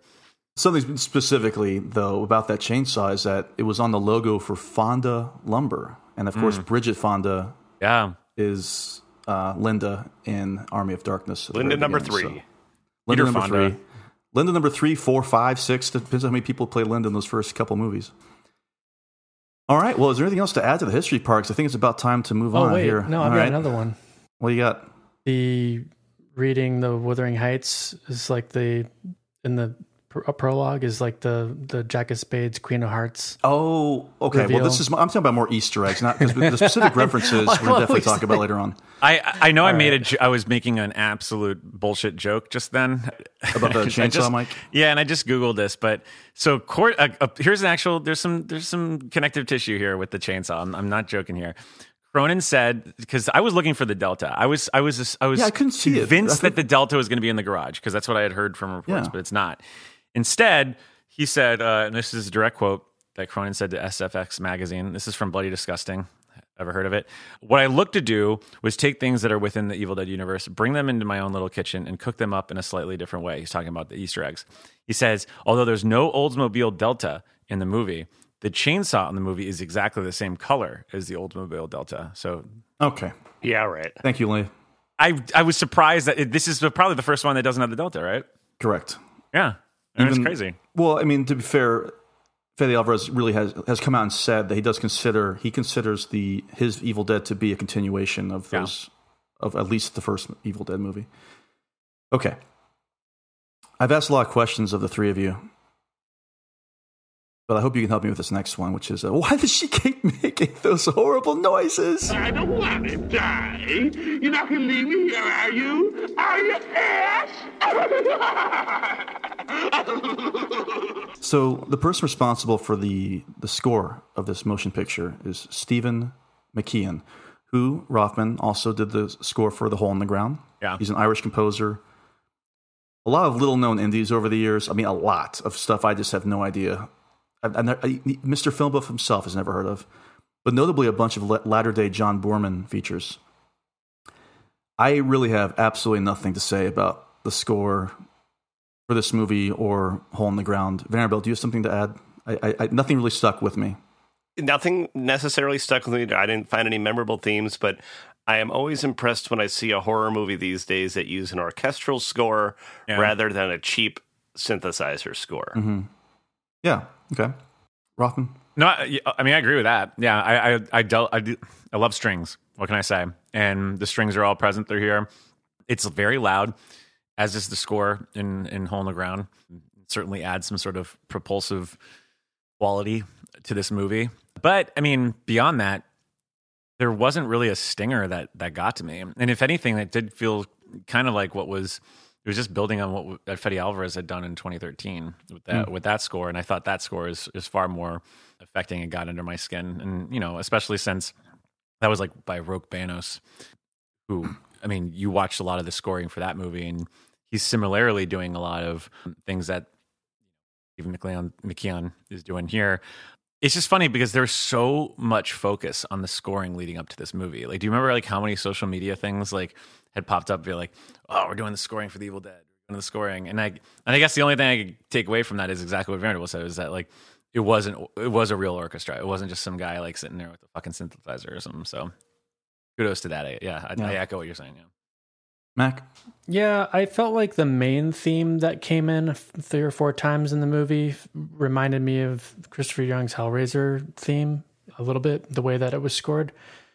But for me, it was much more the like sound editing, the soundscape, and how they played with the room in the theater, right? Like hearing sounds behind you, and all that kind of stuff. Like that stuff I thought really worked, especially when they were listening to the Vinyl of the Dead or whatever the Vinyl, I like that. Like that I thought was really that was cool and effective, and I thought I did like the noise canceling headphone bit or whatever, because that's playing with something new, right? And like something that's current and making it something cool. I liked that idea, but so the soundscape and I thought the main theme was all right, but again, it just reminded me of another horror movie that I like much better. So I don't know, maybe it's not. Well, there was a movie that the song that was used in the trailer, which we can talk about, is Que Sera Sera. Of course, it's your typical modern horror trailer where they slow down a sweet song, And do you know what Que Sera Sera was made famous in?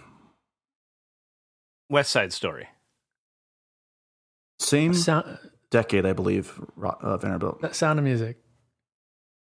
Same decade, I think. Man Who Knew Too Much. Alfred Hitchcock. Doris Day sings it in a very pivotal scene, especially towards the end of that film. Hey, can I just say how much I really did not like when that happened in the trailer? That really irritated me and sort of turned me off to Evil Dead Rise. That's been going on forever too with these trailers with the dumb slow songs But come on, it's been going on for 20 years. It's passé. Like, remember when trends used to change? Not anymore, buddy. That's how long it's been. Oh, lordy. Gross. Yeah. Well, then you had its own lullaby in this one as well. That wasn't that. Oh, yeah, the one that Justin was singing. The little girl. I was just kind of singing in the background a little bit, coming along to it. Great song. Justin kills me. Well, so funny. As we mentioned, Ash is not in this movie. Mia's not in this movie, but there is a new kind of Ash affiliate. Hashtag Ash affiliate. We'll use that term for this next person. And we're going to talk all about them in a category called Hail to the King, baby. Sure, I could have stayed in the past. Could have even been king. But in my own way, I am king. All right, so who literally picks up the chainsaw in this instance is the actor Lily Sullivan, who plays Beth. And I always love this part of the podcast because now we've given this great dissection of our feelings about it and the history, and now it kind of just boils down to, yeah, they were pretty good. So here I will be the initiate. I will say, I thought she was pretty good in this movie. I mean? No, I really liked her. I disagree. I thought she was pretty good. But no, I thought she was great. Like well, I mean, all right. Look, go ahead. it's not. Go ahead. It's hard to step in. The Evil Dead movies for me is always going to be Bruce Campbell and Sam Raimi. So sure. Anybody else is going to feel like a pretender to the throne. And as much as I don't seem to be as high on the remake as you guys do, I did like Mia, Jane Levy. Yeah. Like, she was pretty good. But I think Beth is a much more interesting and relatable character to me. And I think she plays that, like, guitar tech, not a groupie, which that was actually a funny bit that kept going throughout the movie. I liked where everybody kept calling her a groupie, and she or a goopy is what they kept saying too, I think. And I just think she played that rocker chick to a T, like got it right. And I liked the relationship with her and the sister because it felt real to me. You see, that's the thing. And right off the bat, I will say, like, I felt like there was a real struggle for all these actors trying to pull off American accents. This is because a lot of times in these movies, they'll at least fly out like one or two of the main characters from the States, to say, oh yeah, well, we're definitely in Los Angeles because there's a Los Angeles Lakers bumper sticker. That was a reference to John Carpenter, actually. That's right, because only Lakers. Well, now he likes the Warriors, Golden State fan. Warriors, though. Yeah. So he's a front runner. He can do whatever he wants at this point. Well, but so I think for me, it was really tough to. I mean, I was kind of laughing at some of the dialect that was coming out of the mouths of just this. I'm always curious. We live in such a world now which is so globalized. I don't know why you can just say we're setting this in fucking New Zealand or Australia. Yeah, or something. why not? I don't understand why that. you have to be like, this is Los Angeles, California, and it's nighttime, and we're in one floor of an apartment complex, and everybody's talking like this. You know, I don't get it anymore. But again, it's not what the movie. This is what the movie is. So that's the only criticism I can really give on it. Yeah, I personally, I liked Beth. I thought she was cool. I mean, she's definitely like the Ash in Evil Dead, right? Like not really like take charge or anything. Just like everything's happening to them, and they're just like going, you know, slowly being put through the ringer to an extent. If we're going to even say that, I guess we could say, I mean, she's wielding the chainsaw at the end. That's just kind of like the next, the Ash stand-in or whatever. And maybe she makes it her own if they continue or they do another movie. And now she's kind of like Ash in Evil Dead 2, which is a little bit more, you know, a little more like I've done this before kind of thing, you know? But yeah, I mean, I enjoyed her performance. Rothman, do you think that she had like a take charge performance? I mean, obviously at the end, she picks up the chainsaw and does the whole deal, but I mean, she's all right with what she's given. I disagree. That I think Mia has a lot more complicated nuance to her role. I just think that there's just more going on there. I mean, she's given the addiction storyline. She goes into like she literally becomes the Deadite, overcomes it. She's got the brother's death. I mean, she rips her arm off. There's just a lot more for her to do. Whereas like in this one, it's like, it just feels ancillary to like who I think is the real MVP of the movie, which is like, this is actually like the first one I would say like the Ash almost feels like the Deadite. Like it feels like evil Ash is conquered in a way where that was a more interesting central piece to this. Like not to say like, again, like I'm backing away everyone, like Lily Sullivan did a great job with what she had here. I just felt like the stuff that she got to do was very like, it's like when you're in a cover band and you have to like do the beats, right? Like, all right, if you're in the, you know, let's say you're a Doors cover band, all right, you're probably gonna have to end the show at the end, or, you know, fuck up and go off on the crowd or some shit like that. Like with this, it's like, yeah, you got to pick up the chainsaw. You got to get wounded a little bit. You got to do some research on your own, protect those who do, come up to the hero mold. And she does those fine with the plum, but I just didn't really see much variance from that which came beforehand, you know? And not to say that, and also like, you know, I don't know. I just she just didn't stand out as much to me as much as the other lead in this movie did. Well, like I like the fact that she is very much her own character throughout the whole movie, and then she is just she feels like obligated to all of a sudden become this is the new Ash. Yeah, and that's it felt so forced. I'm not kidding. Like at the end when she said "come get some," I hadn't had that much of a reaction to a line in the horror movie since.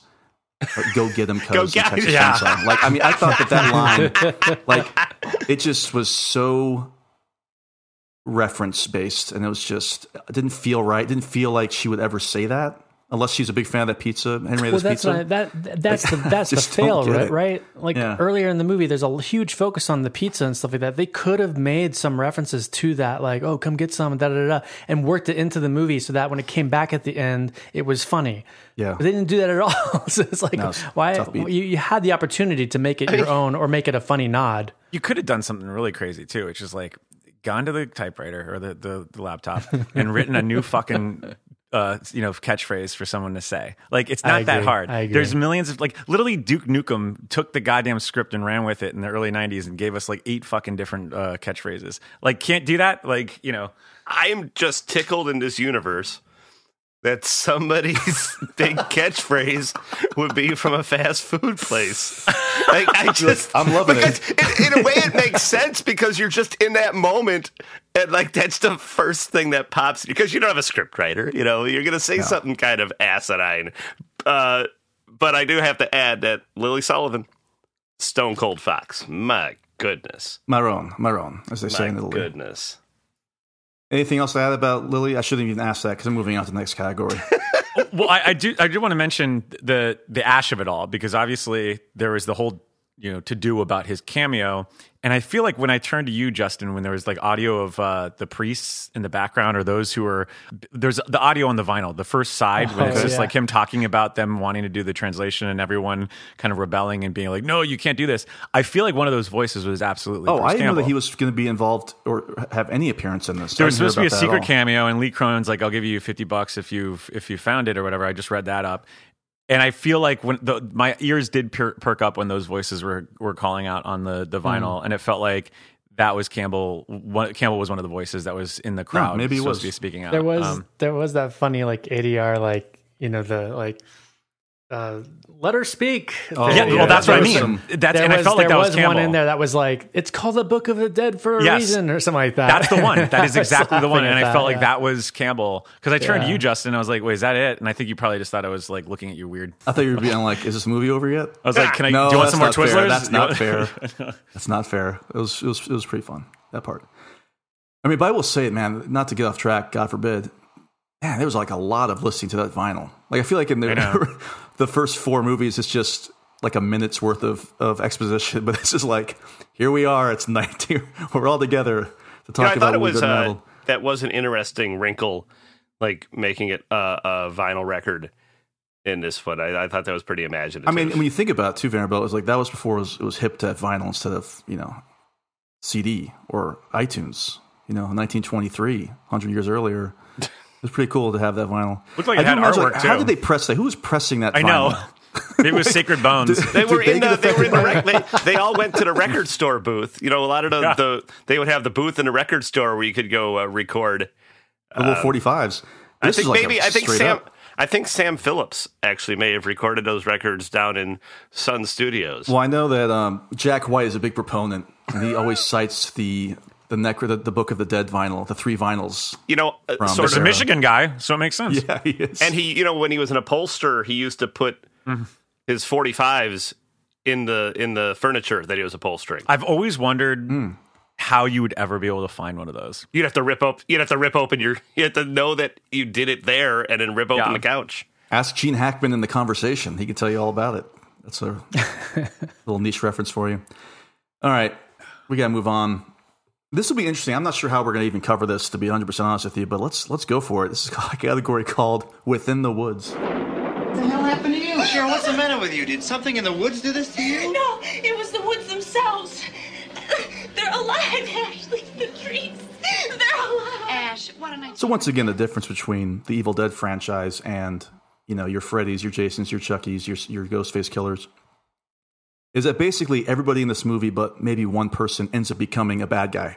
So I think the best way to tackle this, I wanted to focus on the climax of the movie, because this is a first, in which all the surviving demons combine forces to become this one giant beast with like a beast with a million backs, basically, with the arms and the multiple heads and everything else. And while I thought that was a pretty cool effect, Mac, you made a really, really good point about the logistics of it all.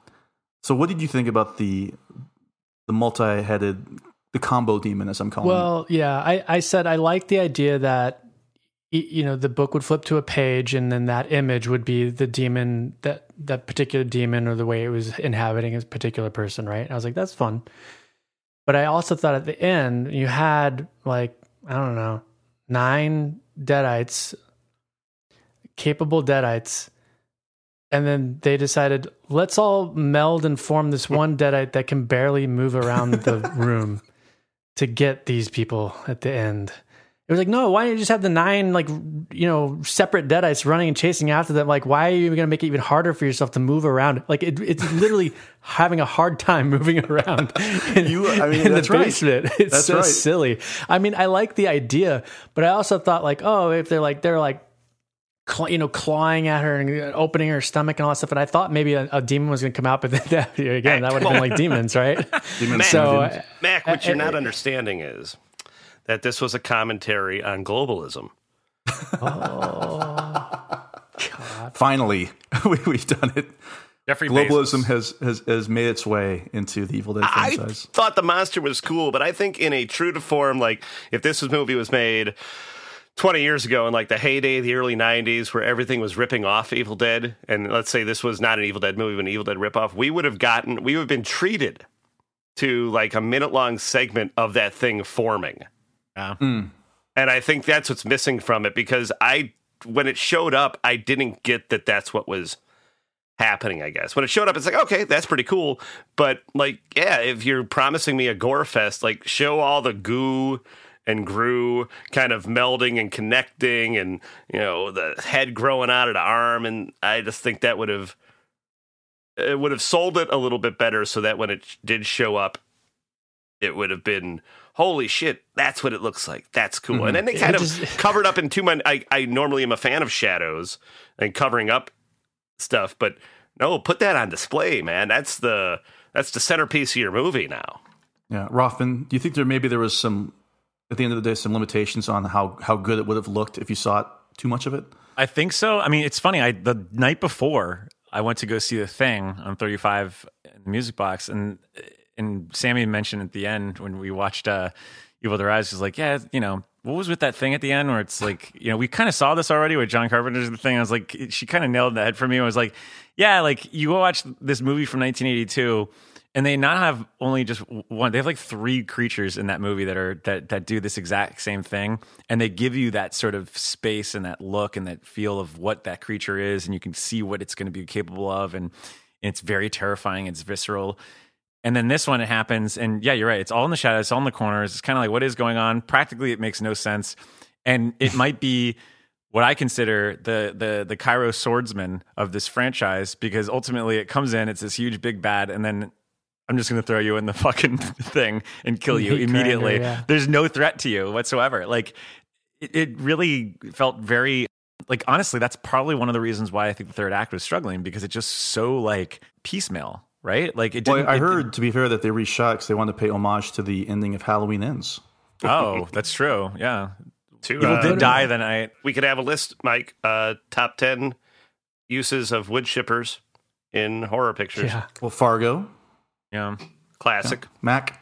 So there's that creature, which didn't really work for me. Don't really know why I decided to make that change. Maybe if it was like chasing after them, and then Deadites were breaking off of it to like run after the other girl or something, that would be cool. Yeah. No, they didn't do that. The only other like creature in the movie for Within the Woods essentially is the demon at the end. That is, so you have the bit in the very beginning of the movie where it's just the drone, which is funny. But then you actually have the demon doing that, and like the close up at the end of the girl and scaring the, coming at the girl at the end. So I guess the demon is doing the same kind of constructive stuff. I don't even know. I don't know. I didn't think that was good. I was like, well, it takes away from the bit at the beginning. Like, oh, this isn't going to be like these other movies, but that was a funny bit. Do you know what I mean? Oh, I know. And then they do that at the end. So I was like, wait, what? This would be a very curious rewatch down the line. I'm sure I'll rewatch it probably even next year, honestly, if we do something for the pod again. Yeah. But again, I just felt so unaffected by everything going on. I felt so down the line about everything. Mm-hmm. I wasn't like outraged or in love with really anything that was going on.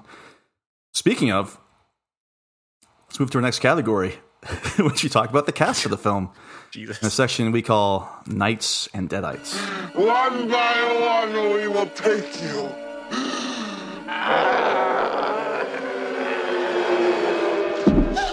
Again, we're going to focus on the family here. If we want to talk about the other ancillary characters, we can discuss that, I guess, maybe in the kills section if you want to.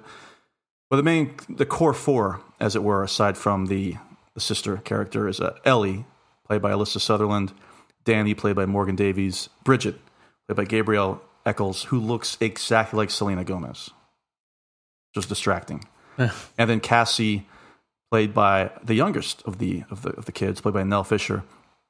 So, Mike, you kept talking about you felt like there was a character that had more of a presence to you than even the sister character of Beth had. Were you talking about Alyssa Sutherland? Oh, absolutely. Yeah, okay. I mean, this is her movie. Like, okay. I mean, she's all throughout the marketing, and for a good reason. Like this, like her performance and what she does as a Deadite is probably the only reason why I returned to this movie. Just because I think that I don't know. I just thought her performance is visceral when it needed to be. I thought that her facial expressions and everything, just the contortion. I mean, it was just really well done, and in a way that could have just been, slightly forgettable. For me, this was the centerpiece of the movie, and I thought that everything she was doing, whether it was like talking into the eye hall, the scene where she's making the eggs, the stuff with like the ice bath where she's like losing her mind and then crawling onto the ceiling, and all of that stuff, I really liked. I liked that a lot, and I thought that she kind of gave it her all. And so, like for me, if I would, if I was praising anyone in this movie, she's the MVP for me. Anything else, Mike, on Ellie? I didn't like a lot of the dialogue that they had the Deadites saying in this. Yeah, I agree. Yeah, I would agree it with felt that. like, and I think that this might be a good place to talk about it. It felt like stuff that a 12-year-old trying to be creepy would write. Mhm. Yep. Yeah. Like, it didn't have, like, I think the stuff from the original film is exceptionally creepy. And I think that also has to do with, I just think, like, monster movie makeup and white eyes are more creepy than anything that has happened in the remake or in this one. But yeah, the dialogue, I don't know if it needed another pass or if we needed it at all. Really? No, I agree, Mike. Sammy said that, like, when we were coming back, she clearly Sammy's really critical in this. she was like, what was with the stuff they were saying? It felt like it was very childish. Like, it wasn't like, you even thinking about like what Toni Collette says in Hereditary to her children, right? Like, you needed that sort of level of depravity, and there's nothing there. Like, even with just like the children, it's like I should have aborted you or something like something like that damning. You don't get any of that, really, because the movie is that nasty in the sense that it truly no one is safe and anybody can die, and they take those chances. So I don't know if they play it safe or if maybe it's an Irish thing. I don't know. Maybe it's an Irish thing. That's something that's truly missing, though, is like using the idea that this is a family against the family, right? Mm-hmm. Like you're saying, Mike, it should have gone there.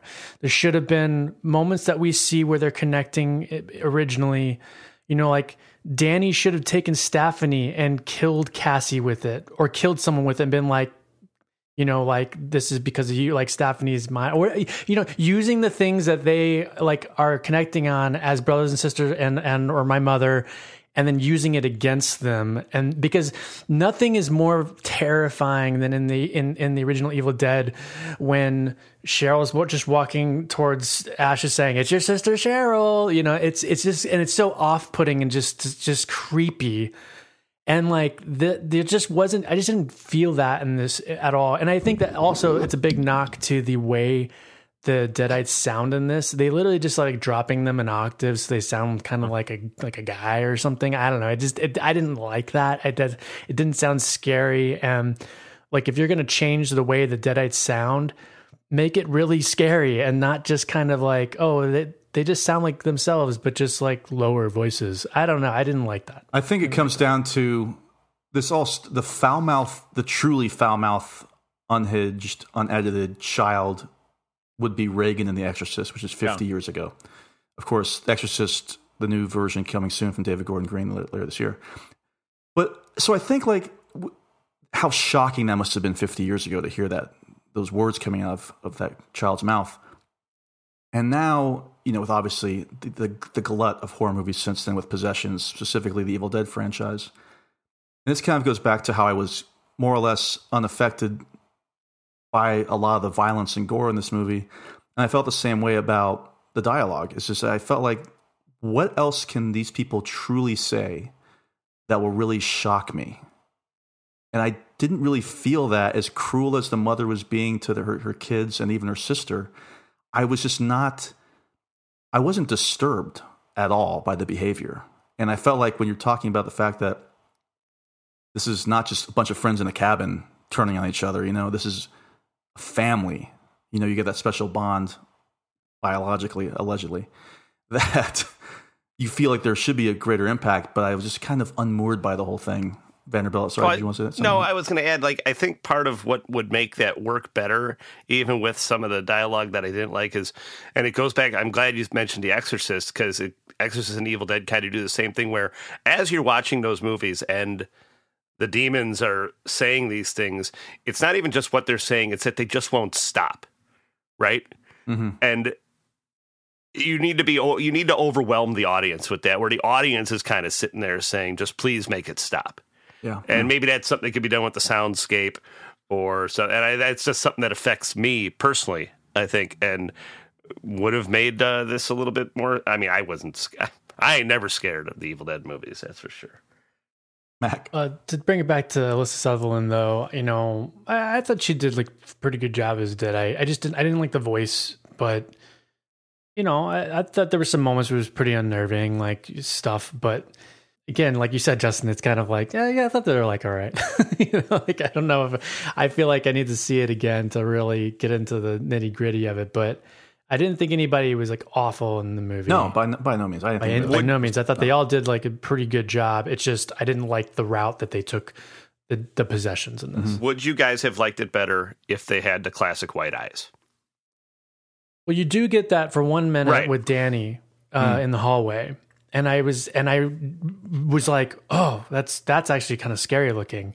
And I was like, oh, why didn't they just do that for everybody? Like, I think there's something weird when you just have contacts in. It's just not the problem with the movie ultimately is I just don't think it looks good. It doesn't look here.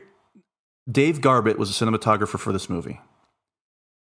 Here's what he's done the last couple of years: a movie called Falling in Love, N spelled INN, Gary of the Pacific, Everything We Loved.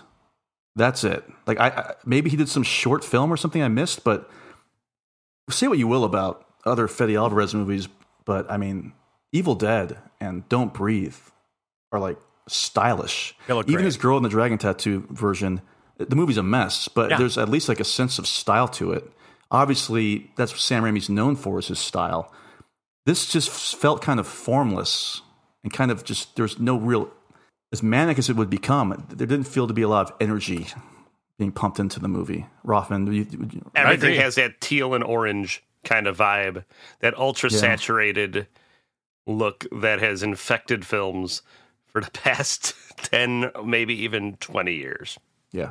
I didn't feel present watching it. I felt like I was watching a movie, you know? And I think that's obviously horror movies have to make you feel like you're in it for it to work, and I never really felt like I was in it. Especially the Evil Dead, especially the original one, where it has that documentary kind of feel simply because it was cheap.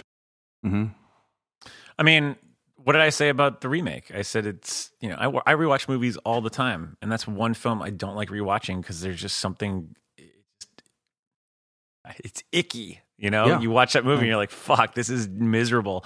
And that's kind of what I want to feel. And that's, I mean, if you're going to go, I think honestly, one of the problems is that this film is caught between, you know, it's stuck between two stations, to bring back a Hold Steady reference, if we're going to reference our past episode. And honestly, like that's probably the problem, is that it's not visceral enough and it's not funny enough. So it's just there. And, you know, you need to lean one way or the other. And I honestly would have preferred it leaning a little bit more on the funny end. I mean, I know it's so hard to make a comedy these days, but, you know, maybe try. But in that sense, right, you find someone that's really good at doing comedies.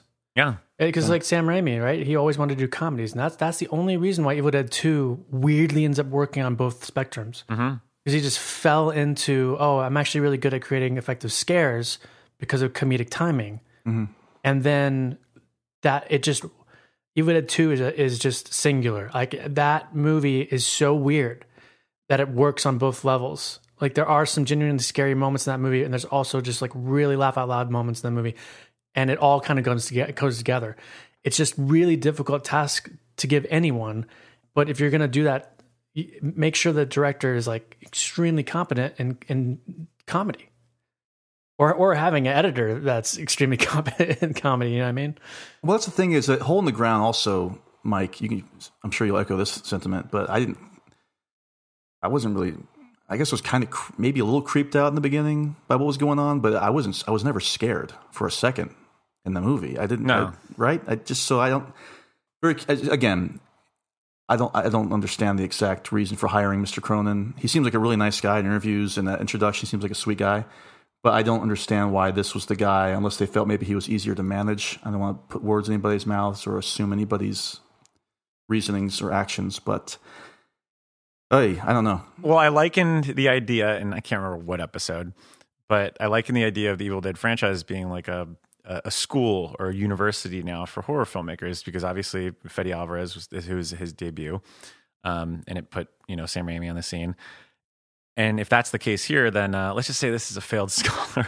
Didn't work because I mean, even with the Hole in the Ground, like, that movie is stuck between two stations too, because it's like it wants to be a drama and yet it also wants to be a horror film as well. And it's one of my least favorite things, in that it's like kind of a metaphor, but it's not. Like, it's just that's a problem. Like, if you can't get a director that can nail the tone, like, then he shouldn't be doing an Evil Dead movie, because like tone is the most important facet of these movies. Like, and that's one thing that Fede Alvarez got like really great at, is that like, if he's going to go for the jugular, he's going to fucking go for the jugular. And like that idea of like, oh, I don't want to watch this anymore, or I can't believe what I'm seeing, or wow, they really went there. He does that across the fucking movie, and he does it again in his later movies. Like Don't Breathe does that again. Like I remember when we all went to go see it at the ArcLight. Like I was like my heart was pounding throughout that whole fucking film. And that's a mark of a filmmaker that knows the tone and knows how to make the type of genre he's going out to make. And this is a guy that's 0-2 now. So that's a good movie too. Again, you guys are higher on the remake, but I really liked Don't Breathe. Don't Breathe is great. Yeah. One of my favorite memories of Don't Breathe is a certain writer who we've discussed but never mentioned on this show wrote a scathing review of it, whining about the intent of the villain and calling him blind, or what is it, rapist Zaitachi, and it was absolutely ridiculous how upset he was about that movie. Well, people get really upset. You know, these days it's very intense out there. What can I tell you?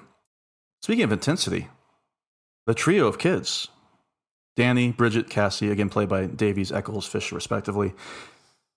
Folks, I sound like a broken vinyl, like one of those 3 vinyls when I say, these kids were pretty good. Right down the line. I think the one that stood out the most was probably the Bridget character, right? Because that was the one who really had a lot of, presence, I guess, becoming possessed.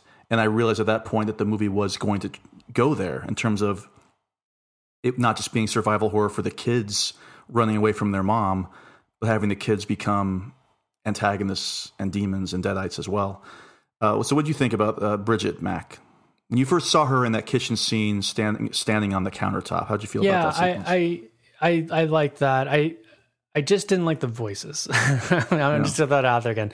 I did like some of the portrayals and the things that they were doing, the eating the glass I thought was really effective.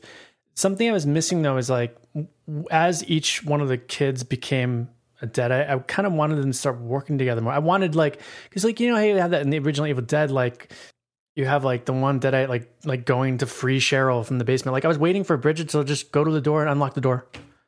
You know what I mean? Like let her in. Like that was that kind of stuff where I was like, because then they could have really played with the family dynamic of like, oh, now mommy has has a child again, and now has another child, and is like collecting the children to be this weird Evil Dead family. Like that's a whole thing they just didn't even pretend to do. I don't like that, but I did think Bridget was good, and I will say I liked the family dynamic in the beginning. I thought they did a good job of making you kind of like this family, and they were like pretty well adjusted regardless of the situation with the father. Like they seemed to have a solid relationship with each other. So I didn't want any of them to die. But that's why those turns were effective in the film. Like I was like, oh, wow, they're really going to go there. They're going to, like, no one's safe, right? Mm-hmm. But they didn't lean into that aspect enough again. So that was just kind of a bummer. Yeah, Vanderbilt. You know, Mac, there's that line in there. What does Beth tell him? Don't work against each other or work together. There's a line in there that suggests that. And that would be a funny turnaround. Instead of them working together to defeat the Deadites, then they're working together against Beth. Against her, yeah. And that goes back to like that whole, like, I don't want to even say third act. That second half needs more of that manic energy where there's just shit happening in every room of that apartment. Because that would have undercut the fact that they don't travel throughout the building, right? If you just had so much wild shit happening in that one little apartment in a hallway. Mm-hmm. And you just had a different deadite in every room, like trying to get to someone or get inside or something. I don't know. But I like the cast and I like the kids and I like the family dynamic. I like that, you know, without being treacly or like preachy about it, they kind of, you know, say that this is a new American family. And they would, of course, they'd be in Los Angeles. And, you know, mom's a tattoo artist. So, of course, you know, the daughter's kind of a radical and the kid wants to be a musician, but he's not a guitar player. He's a DJ because that's the era we live in. But the little girl's still the little girl. Yeah. Because she hasn't figured all that out yet. She hasn't figured, but she's probably going to, well, she's the only one who survived. She'll be like her older brother or older sister, you know. She'll be perfectly fine. She'll be well adjusted. Rothman, any of the three kids stand out to you? I know you mentioned Cassie's. What was it called? The name of that stick was pretty clever. It wasn't called a boomstick. Oh, Stephanie. Yeah. Stephanie. I thought that was pretty funny. Cassie's a standout for me. I thought she was fun. I mean, little kids usually, I mean, I don't really like kids anyway. And I don't relate to the whole pull of paternal instincts because I just don't want children. But, you know, I thought Cassie was pretty cool. And I really did, not to bring up Sammy again, she was like, why didn't Cassie have it would have been different, at least a left hook if Cassie would have like picked up the chainsaw and killed her mother. And I was like, yeah, I agree. Like that would have at least been different as opposed to the same old. And I thought that Cassie had gone through the ringer a little bit more than most of the characters, at least emotionally, just to watch her whole entire family. So to be the one that actually like, you know, uses the chainsaw to do it would have been really fun. I mean, I don't know how it also would have added a little bit to the zaniness of it, which this movie needed. And I think she would have been up for it because I don't know. She was a really strong little kid character performance. I thought it was awesome. So, yeah. But also I thought it was neat that I was watching the press circuit and Gabriel Eccles said it was cool work with Elisa Sutherland on Evil Dead Rise. So we could add that to the trivia if we wanted to. Wow, sounds pretty cool. Sounds a lot like in Fundamentals of Caring when in the trivia section somebody wrote Paul Rudd said it was cool work with Selena Gomez. Yeah. So pretty cool trivia. Yeah. Everybody should check that out and give it a thumbs up. Oh, you know, I wanted to say I got a picture of Lee Cronin when he had a hat on. It was like, I'm assuming it was like the crew hat. And it was the Evil Dead Rise logo, and it had something on it, and I was like, what the hell is this? And I could not figure it out forever in the beginning, but it is Stephanie. Oh, that's cool. If you see, it's Stephanie that's really coming cool. up through and I was like, oh, that's cool. And so I wanted that to kind of be like the new Kandarian dagger kind of thing, like used in that way. And they kind of do use it in that way in the movie. Like I can see, like, all I can see is like the next movie is like, you know, Cassie has like Stephanie, but it's like sharpened to like a knife, you know, like they're just roaming around, you know.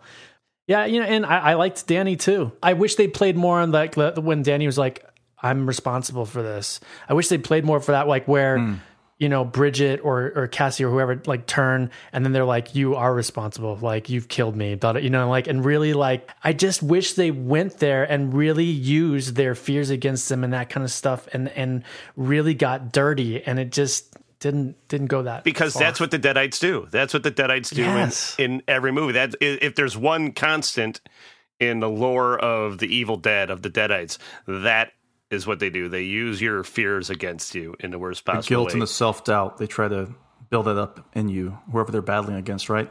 And on the subject of Stephanie, I got to say that was one of the best setup and making good on the setup in a horror movie I'd seen. Yeah, that was really because when I saw it, I says, oh, this is going to happen. Like, someone's going to get hurt.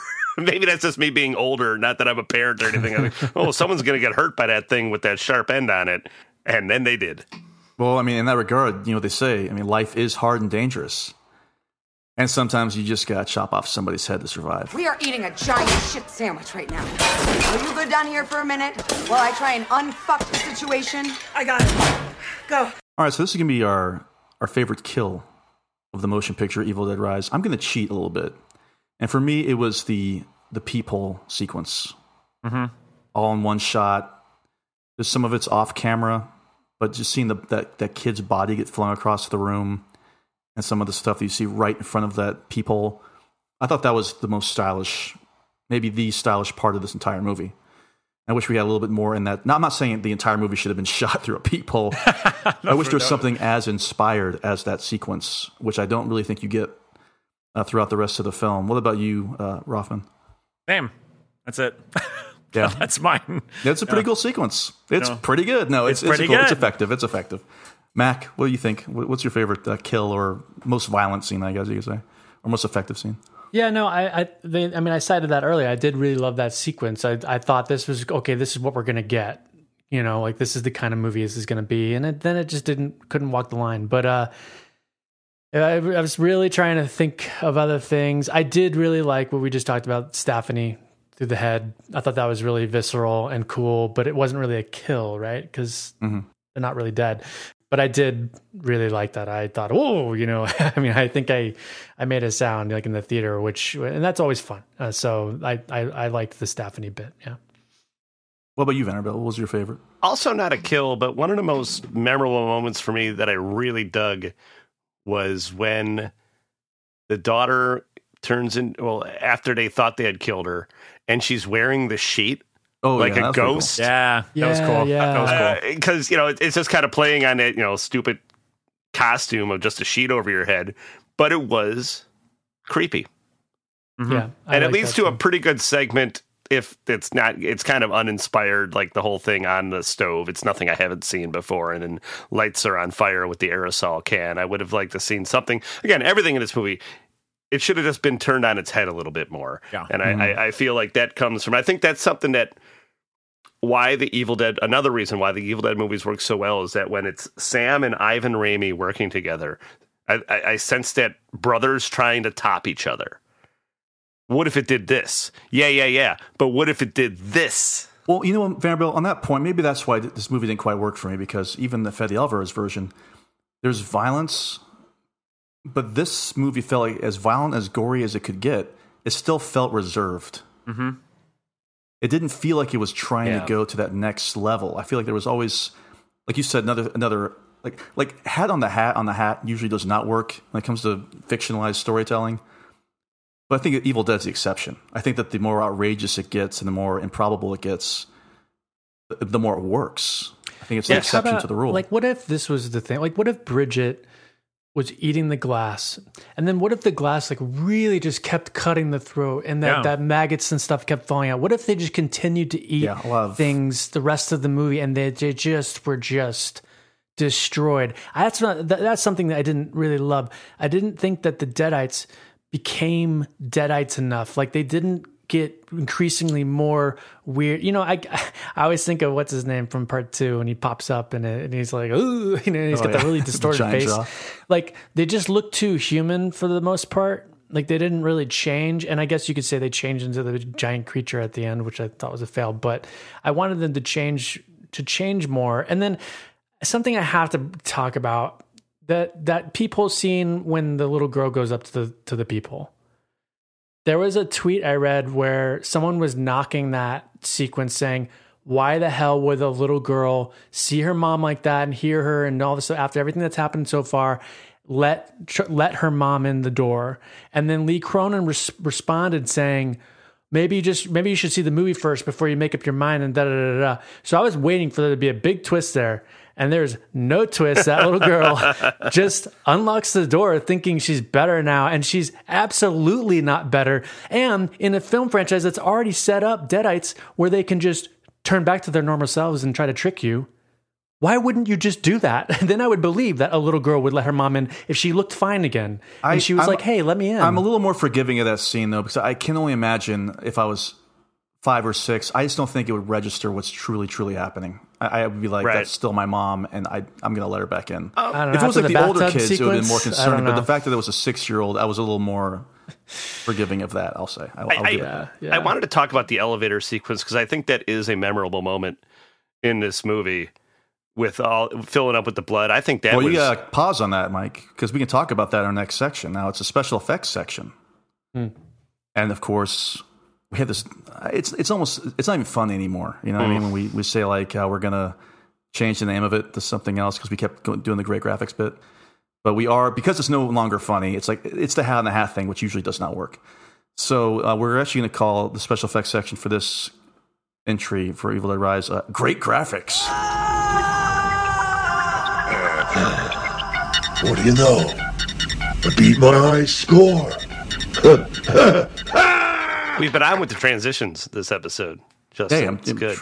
To motor this baby along here. So go ahead. You talk about what you liked about that sequence, Vanderbilt, and I'm going to give a little history about the special effects department in charge of this movie. Well, what I dug about it is like, so I was thinking about, we kind of talked about in this movie that maybe some of the problem was budget cuts, right? Maybe. Or something. But The Evil Dead 2, a low budget movie, has a cabin get destroyed by a vortex that sends Ash back to the Middle Ages, and they had little to no money. So then I'm like, why didn't that apartment get ripped apart? Why wasn't there more of that? Is it just a lack of imagination on the filmmaker's part? But a part where I did see some imagination and some of that old school, like Evil Dead, let's top ourselves, is the scene in the elevator. Because I like that because it's The Shining in reverse, right? Like, instead of all the blood coming out of it, you're seeing these people trapped in the elevator, and it almost turns into an underwater horror movie, right? We've seen this happen. We've seen it happen in a million movies. The Drowning Pool with... maybe it is a reference to The Drowning Pool featuring Paul Newman, also streaming on HBO Max. And he does get caught in an elevator filled with blood. He's in a room full of water, and it's the same kind of concept. And I just thought that was creative, and it was imaginative. And it kind of has a good punchline that they just kind of it opens up, much like The Shining, and then they just come out and they're covered in blood for the rest of the movie. I dug it. Referring to the elevator specifically, is I do like the fact that this was its version of the tree vines sequences from earlier entries, where instead of the tree vines in the forest, now you've got elevator cables in the elevator. The stairwell being destroyed was much like the bridges being destroyed in earlier Evil Dead entries. I like that a lot. But let me get into the effects here real quick and who's responsible. So it's Odd Studio, and this is straight from their website. Odd Studio is an Oscar, BAFTA, and multi-award winning company at the forefront of prosthetic makeup, creature effects, animatronic characters, special effects, props, and models. Both partners have over 20 years of industry experience on a diverse range of projects helping realize and give life to ideas and creative visions. Their dedication to the art, practical approach, and extended family of talented crew continue to keep the company in high demand for in-camera effects. Keep that in mind. Two directors of Odd Studio are Adam Johansson and Damian Martin. Each director brings their own unique experience and specialized skills that have seen them head departments on many major productions.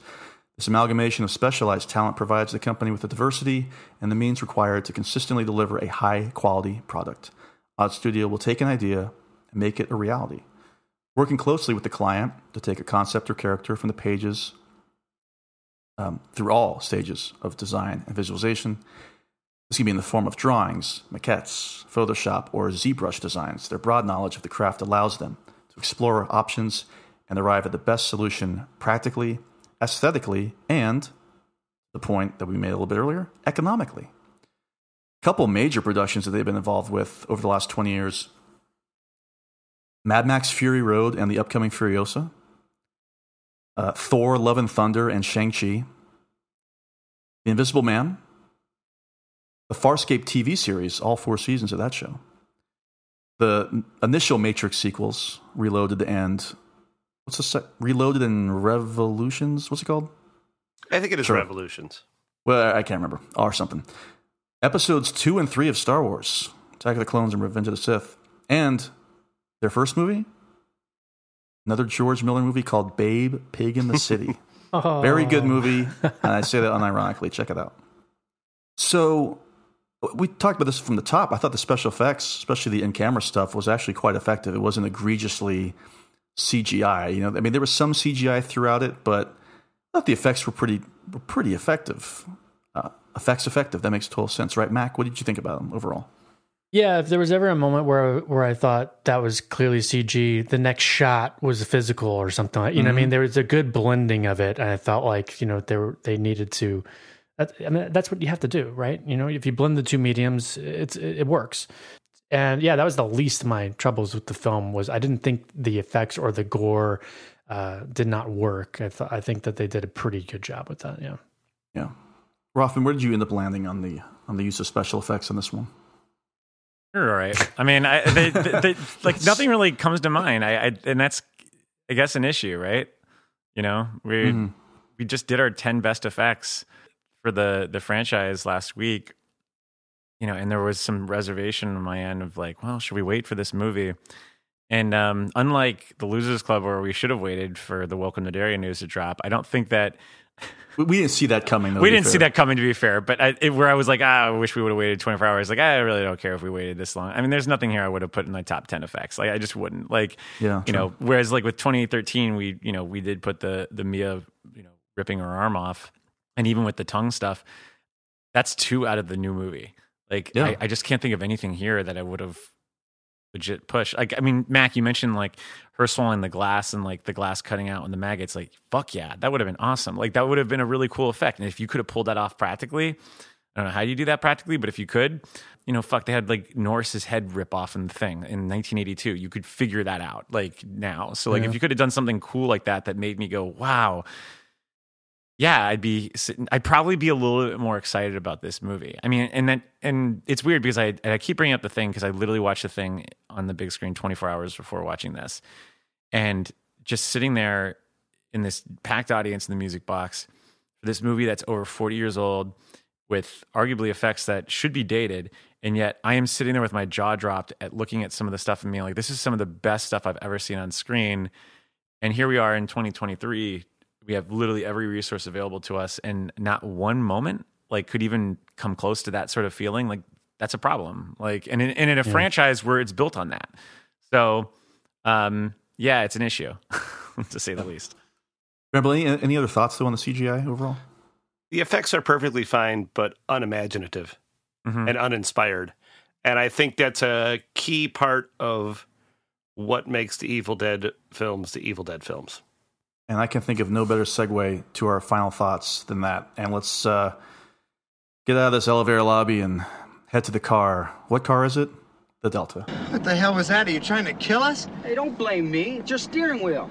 Damn thing jerked right out of my hand. You can't understand that I had this thing in for a tune-up yesterday, and they said they'd go over everything. Yeah, well, you better take it back, because the damn thing don't work. The only thing that does work is this lousy horn. I'll kick this off. You know, if you had given me the one-page summary of this movie and everything that happens from A to Z, and even out of alphabetical order with the prologue and epilogue, however you want to look at those, I would have thought, oh, wow, this sounds like they're really going for it with this movie. But I don't think it ever really goes beyond the initial premise or what was on the page. I didn't feel anything really watching this movie. Now, I admit it could very well be because not only have I been watching these movies and the TV show for, 30 plus years, we also watched all the movies and all those episodes of that TV show, last year.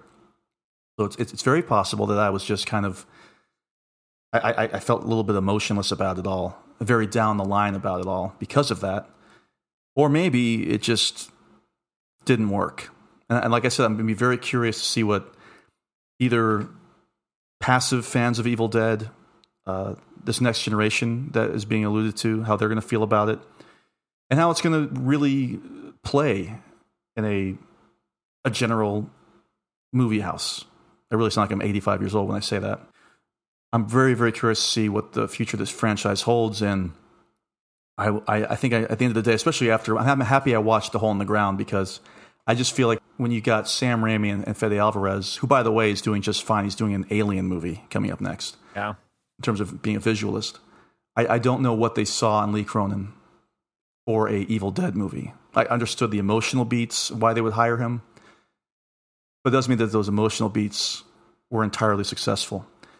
So I feel like I've been going so back and forth throughout this entire episode, and, as somebody whose fingers used to work when he was a writer, and I know that a few of you on this podcast can understand this, there was nothing more difficult than to write a review about an okay or subpar album or movie, because you weren't there was no passion about it either way. You didn't think it was awful. Like, we can go on and on about like Halloween Kills, Vanderbilt excluded, or we can talk for 5 hours about the first Evil Dead movie because we love Evil Dead.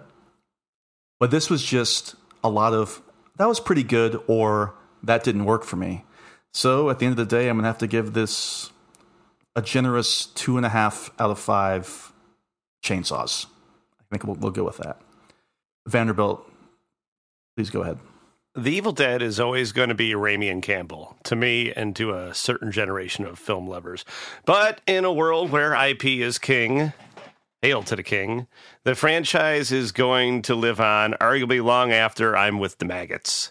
Evil Dead Rise does deliver some imaginative gore and effects, but the second half is missing that manic energy of the second film, which is what this one really calls for. Too many drawn-out shots of people walking into rooms and reacting instead of interacting. This needed a Dino De Laurentiis type to say, no, 80 minutes, stop wasting time.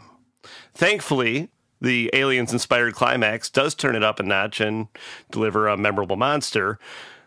The prologue and epilogue are useless, and I'm always baffled by what elements filmmakers choose to retain and what they choose to reimagine. I'd rather see the original Book of the Dead pages, the white eyes, the monster movie makeup.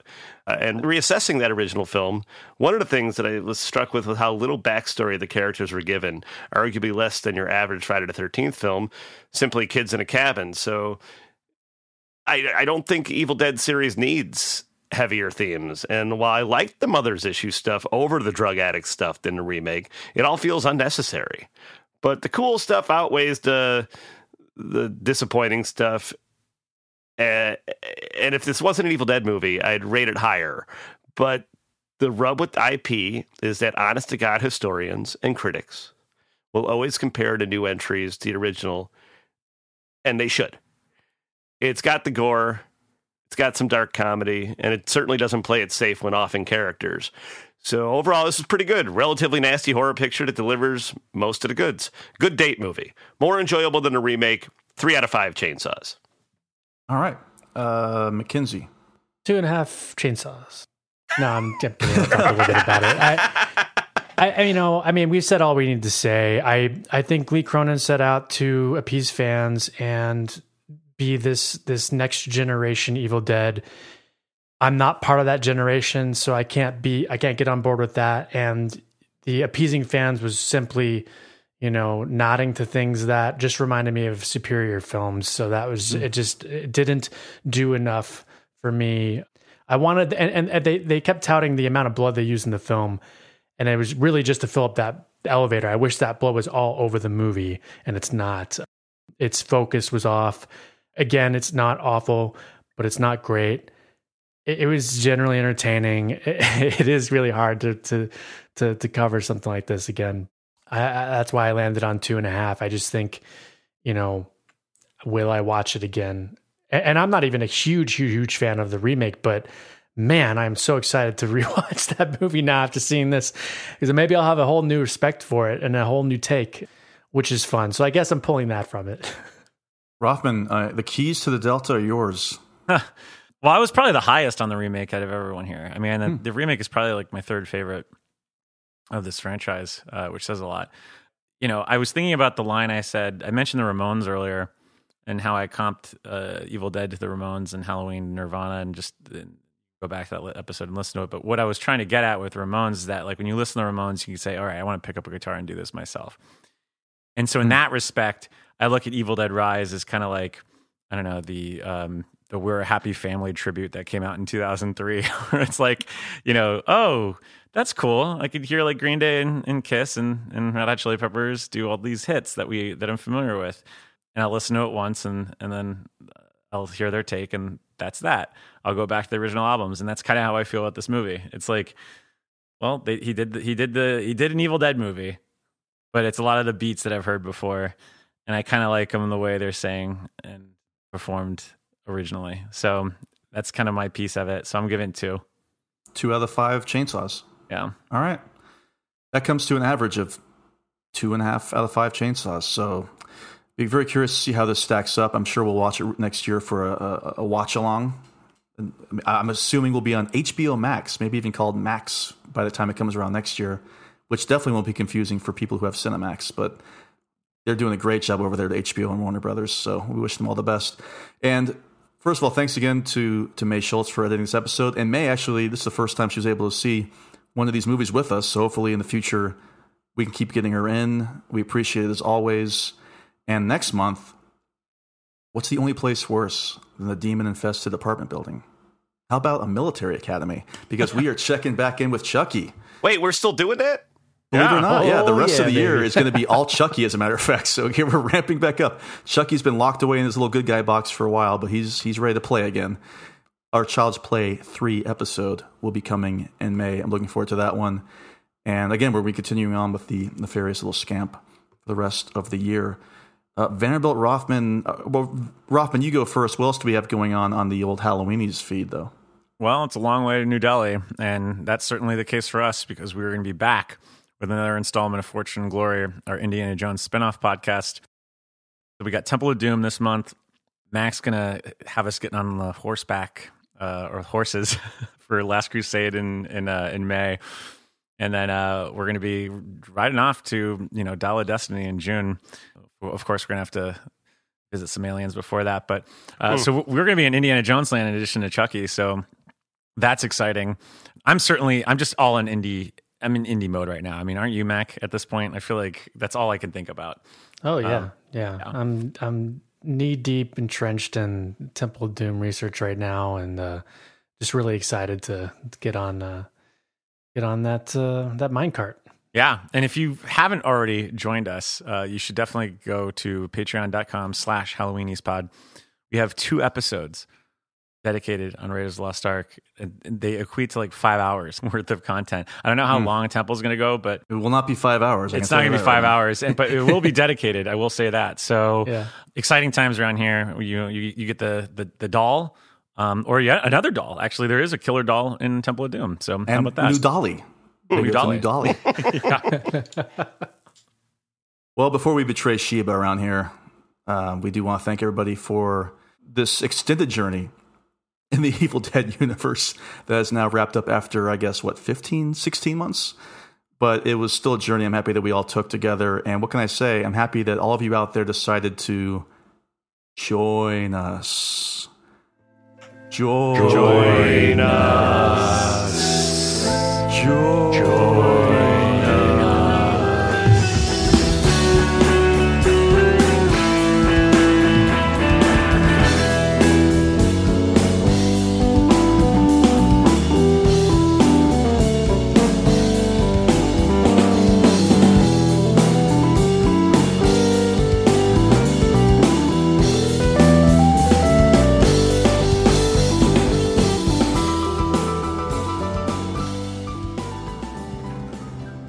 This is the end of our show. For now. We hope you enjoyed this production. If you like our programming, consider searching for other bloody disgusting podcasts, such as Creepy, Horror Queers, The Boo Crew, SCP Archives, Nightlight, Margaret's Garden, and more.